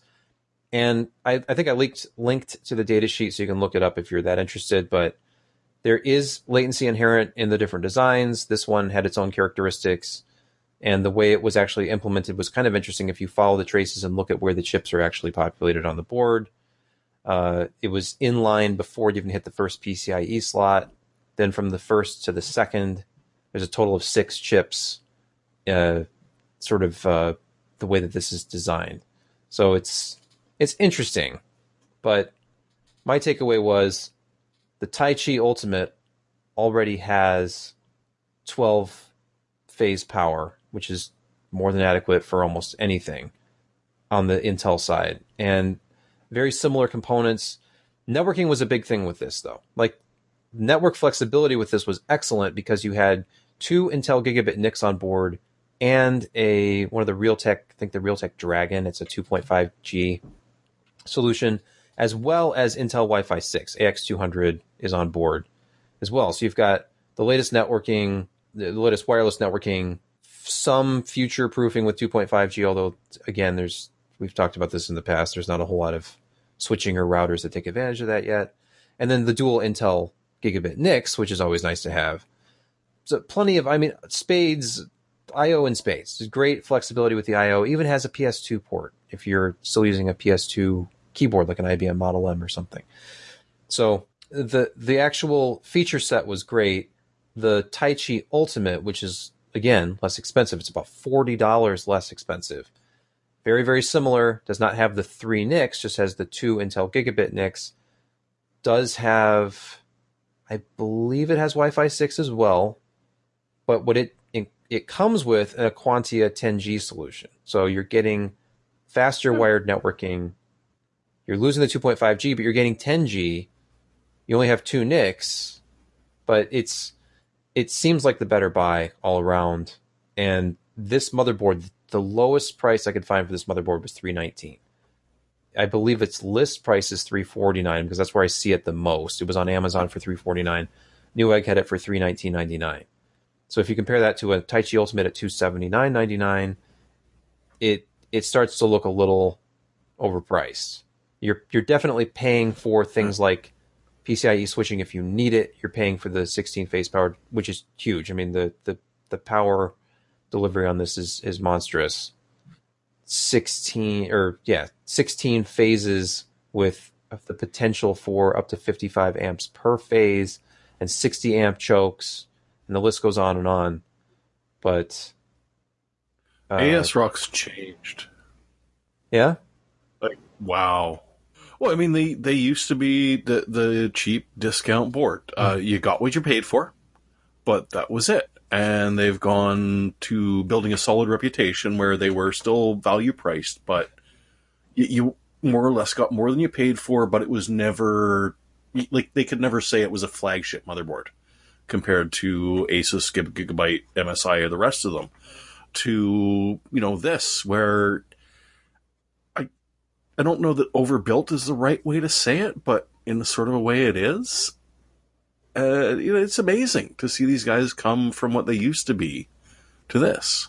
They need to work on their heatsink a little bit, but they're also still rocking the PS2 connection, which for your Twitch interrupt-driven gamer is still important. If you guys know I want my combo part. I get pissed off when there's Pulled IO is for noobs, man. Pulled IO is for losers. Yep. It's pretty deep. No one knows what I'm talking about. I don't. I freely admit. All I know is N key rollover matters. USB and the peripherals are what's called pulled I/O, which means that it's a round robin trip that the CPU makes a cycle across the I/O ports, saying, "Hey, do you have anything to say?" and then moves on. Whereas PS2 port, don't give a shit. is interrupt driven. It's interrupt driven, which means when there's a signal that comes in the PS2, everything inside the computer stops. Okay, it's really fast. Yep. But everything inside the computer stops and goes, "Oh, you want me to shoot that guy in the head right now?" Yep. Okay, so that's the ASRock Z390 Phantom Gaming X motherboard. Street prices are between $320, $350, depending on where you find it, and silver award from Sebastian for that board. Check out the full review at PCPro.com, and again, look for that written review soon on the Nook as well. We'll have that put into the system. I know he took a lot of photos for that review, so. Yeah, it was regrettable to look at the Lightroom library and say, I just imported 129 images, and there are not a lot of duplicates there. So going through and pick out the ones that are relevant to the review, and stop taking so many damn photos. I told myself. What's the phrase? Something about eventually you have to just ship it. Real something ships.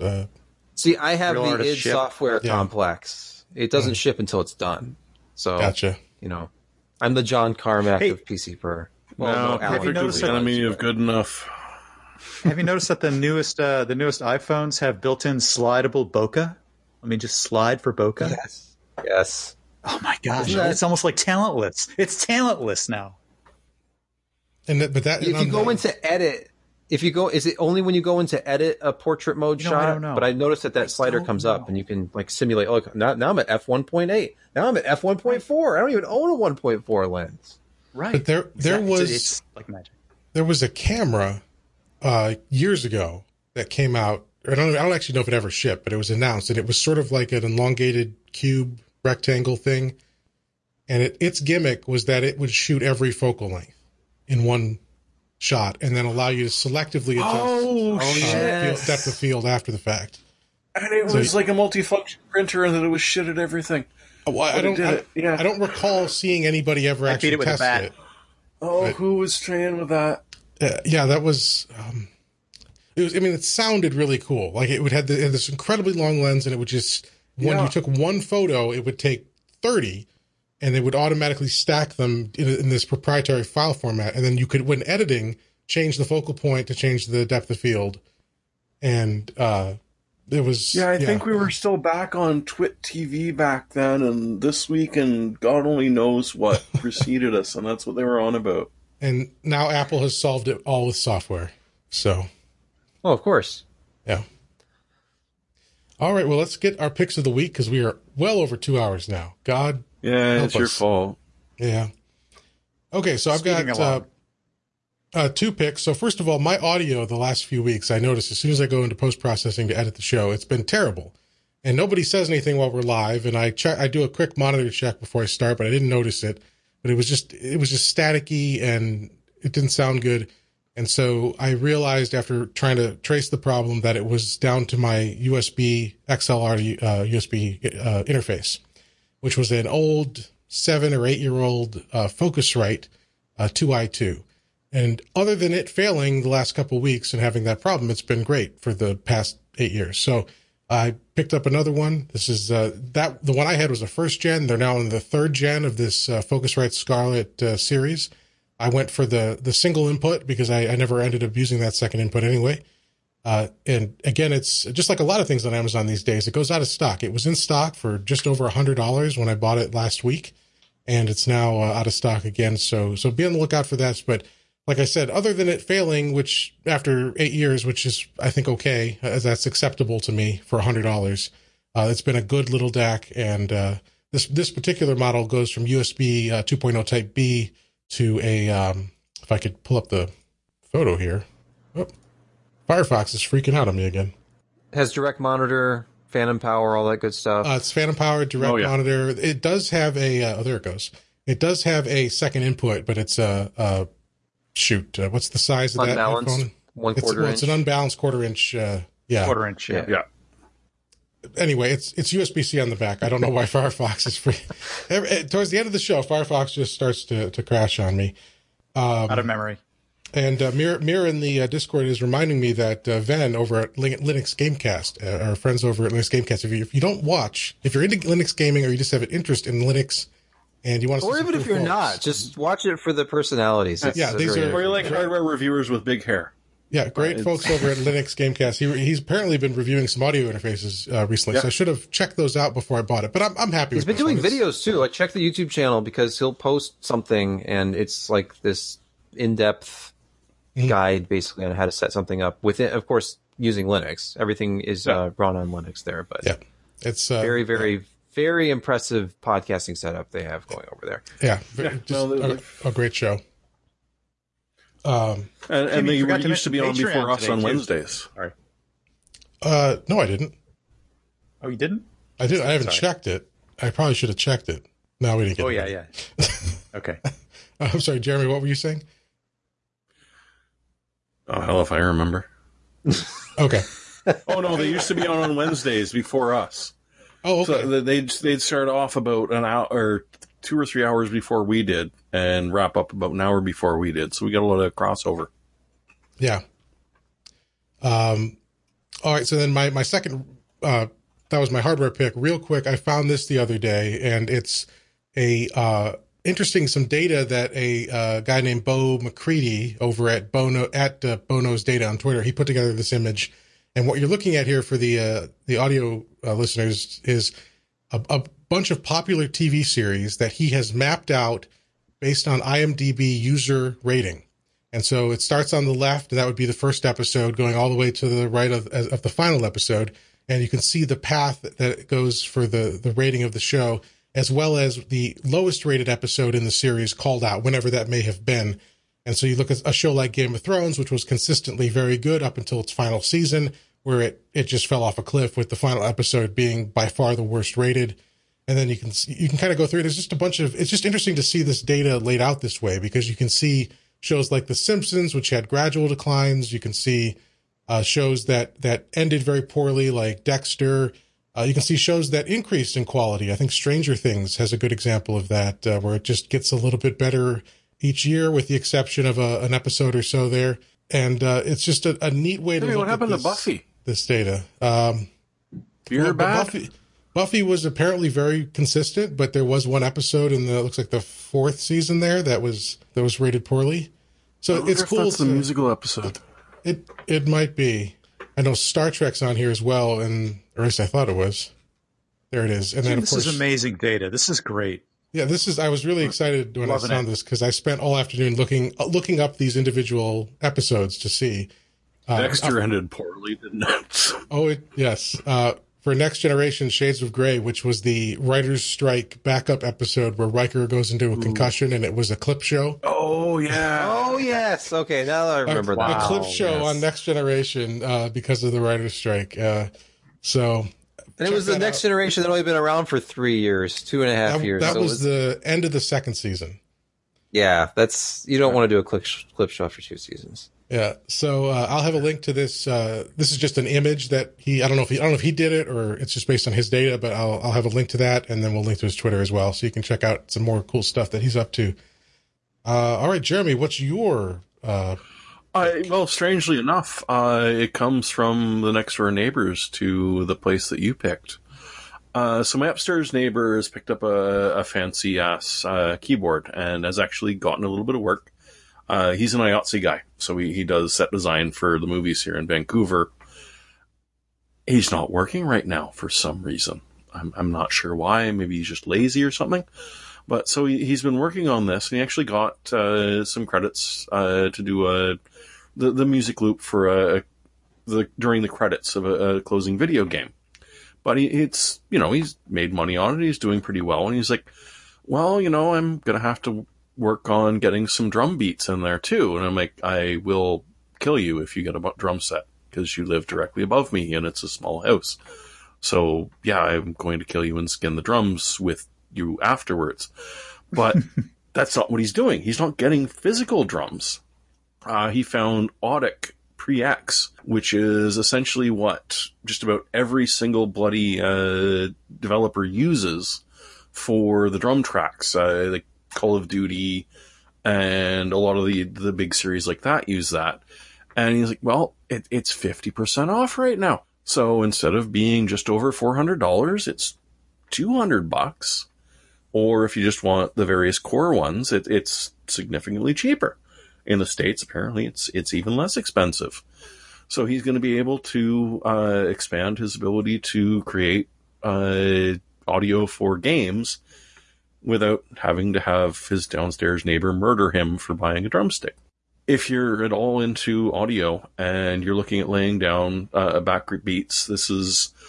and if you look into it, it's fairly interesting because it's sort of AI assisted in that you can give it certain parameters and it will fill in 90% of what you're doing and then let you play with it. As opposed to you just have to feed it into the black box and deal with what's coming out afterwards. So, if that's, I'm sure there's somebody here that is into audio development on the computer. Right now, the $400 and some software is 50% off. You're probably stuck at home. You probably have a lot of time on your hands. And you might have neighbors that wouldn't appreciate you getting a drum kit. What's the sale time frame? God only knows. They didn't put a start or end on it. You just noticed it today, and I was chatting with him, so yeah, I thought it'd make a good pick. I don't see it here, so right. Well, it's an interesting pick for us. But act fast because we don't know when this sale will end. Sebastian, he picked something we talked about earlier. I apologize if you had picked this before I mentioned it. No, that's fine. I was going to say, join Team 734 on Folding at Home. But there's something else, too. I forgot about this last night. I think it went live. Sony has this Play at Home initiative. So you don't have to be a member of PlayStation Plus or anything. If you have a PlayStation, you can go to the PlayStation Store, and right now, Uncharted, the Nathan Drake Collection, and the game Journey are both just free. Not for a limited time. You just add them to your library within this window. It's through May 5.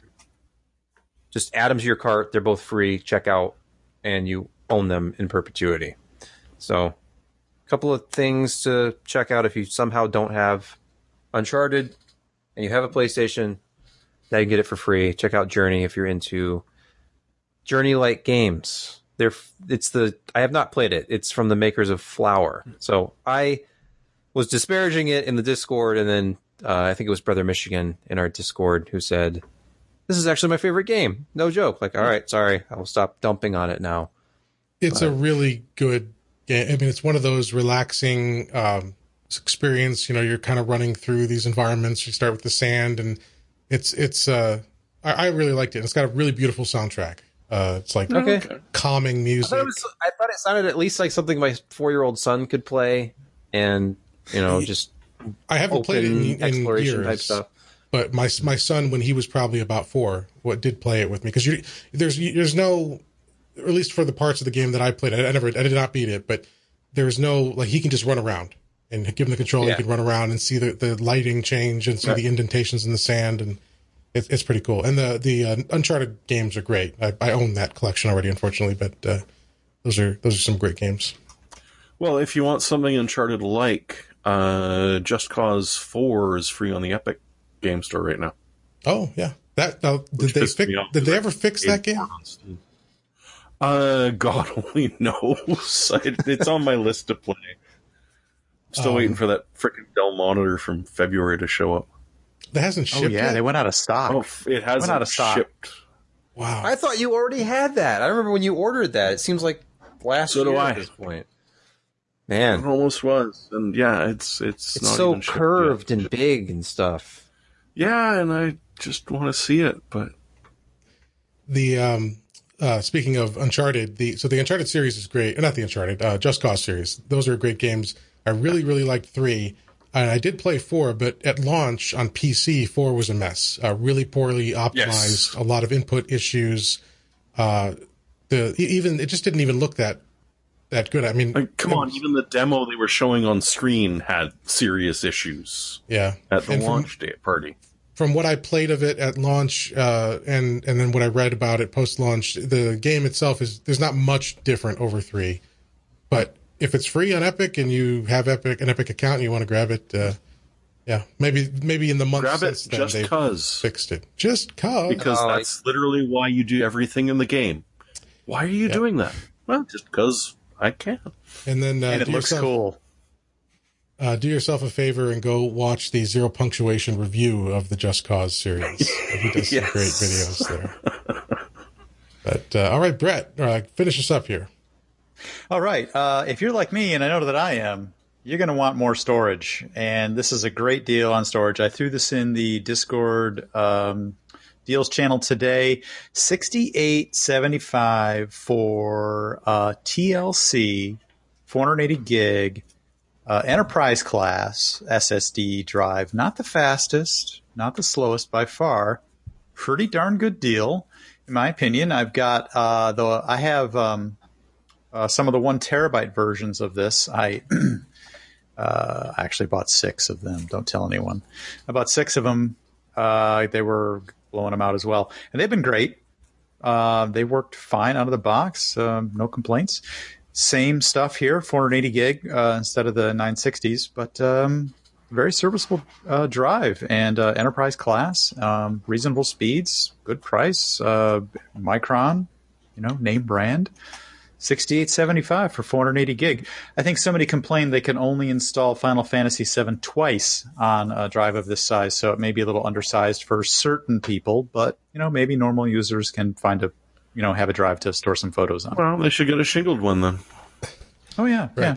Or at that price, buy 2. And you know what? Let's just do that. Use Windows storage spaces to RAID them. Yes. With ReFS. Just glue them together. RAID 0 never hurt anyone. So it's fine. Exactly. And if you're wondering this, I assume you're probably all familiar with this. It's more of a Mac, more of a company known in the Mac world, but used to be usually not so much anymore. Usually. Well, right. They've long sold products that support other platforms, but they got their start with the Mac folks. It's Otherworld Computing, OWC, and they're a really good company. They're good people, good customer support. So you can feel comfortable buying from them. I've never, ever had a problem. I've spent way too much money with them over the years. Yeah, me too. Environmentally conscious. They generate a lot of electricity through a lot of green initiatives and solar power and wind power and stuff like that. They got a big, giant-ass windmill right outside of their farm. Yeah. So... Yeah, it's an amazing thing that they've done there. They started very, very small roots when they started, and they occasionally get these sort of like PC deals as well as Mac deals, and they shelf warm stuff for a while and then they blow them out. So that's what this has gotten to that point. They do a lot of upgrades. Like you can have them perform upgrades on your Mac, and I think this might. Well, they used to be the only drive you could do a warranted upgrade on a Mac. Mm-hmm. Yeah. True, and this is one of the only places you can get things that are sort of that weird not NVMe drive that that Apple used for a while on some of their laptops. Not NVMe. Shit. I honestly knew the name, but it's a sort of escaping. Yeah, no, it's been a while. But you can get a converter on eBay. It's like $15 or $12 or something, and you can put an NVMe in it. It just extends it by about 15 millimeters. I've heard there are occasionally power-related issues, like presuming from sleep, that sort of thing. It depends on the drive. It's not just a straight conversion. I used an Intel P660 1 terabyte with a converter on a 2012 MacBook Pro 15, and it seemed to work fine. No problems at all? Okay. That's not with that particular combo anyways, but I believe you that it can happen. I'm just, talking about one that worked. Anyway, but those guys, pretty good. Their warranty's good. I've had to return some of their OWC SSDs in the past. I don't think Alan would be surprised that some of their SSDs have, had a shorter lifespan. Well, the warranties, the controller they used was not the best, but no, they didn't like mislabel it. They told you exactly what they were selling you. Yeah. The prices were good. The support has been great. Yep, and they replaced it before it failed. I backed it all up. It just, I had warnings on it that it was going to fail. They cross-shipped me a new one. I would recommend them from a customer service perspective, and my experience with the Micron 1 terabyte ones has been good.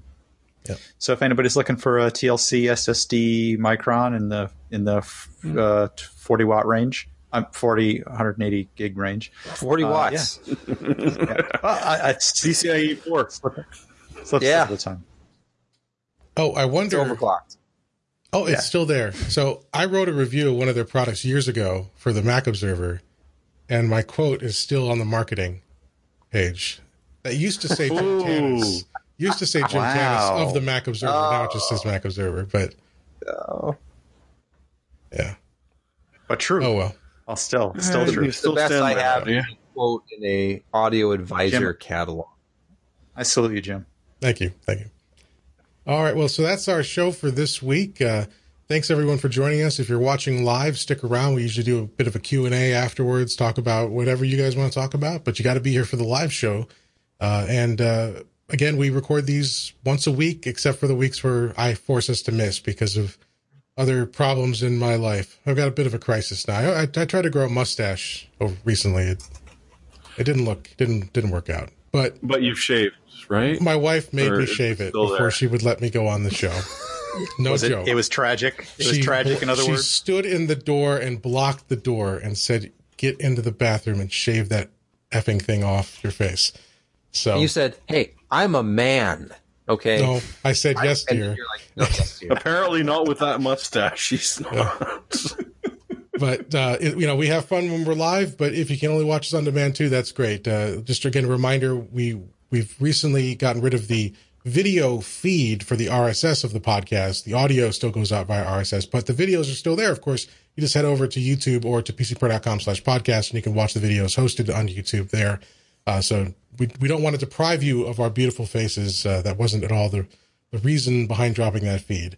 But It turns out that YouTube will host video for $0. Mhm. And if you want to host your own video and have an RSS feed for it, you pay for every shred of bandwidth to do it's that. Oy. expensive, and at least as far Very as the solutions I looked into, it's not just data storage. It's like tiered specifically for video distribution. So whatever, Well, it's all right. It's okay. But I guess one hey, of the only other differences is the laugh track is canned. It's canned laughter on the one that you put up on the show later. it's canned here too. I mean, there's no genuine Yeah.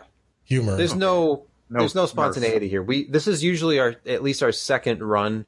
Mhm. We do a full rehearsal on Tuesday. My script was handwritten, by the way. So thanks for I that. made some had to write changes. it all I had to down. fax it to him that we still. I didn't know what you were doing halfway through this. I lost the script. I had no idea. I went off script because I actually lost mine.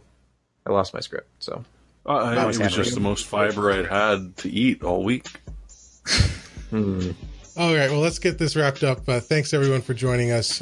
We hope everyone continues to stay healthy, stay well as best you can, and just take care of yourselves and your families, and we hope to see you here next week.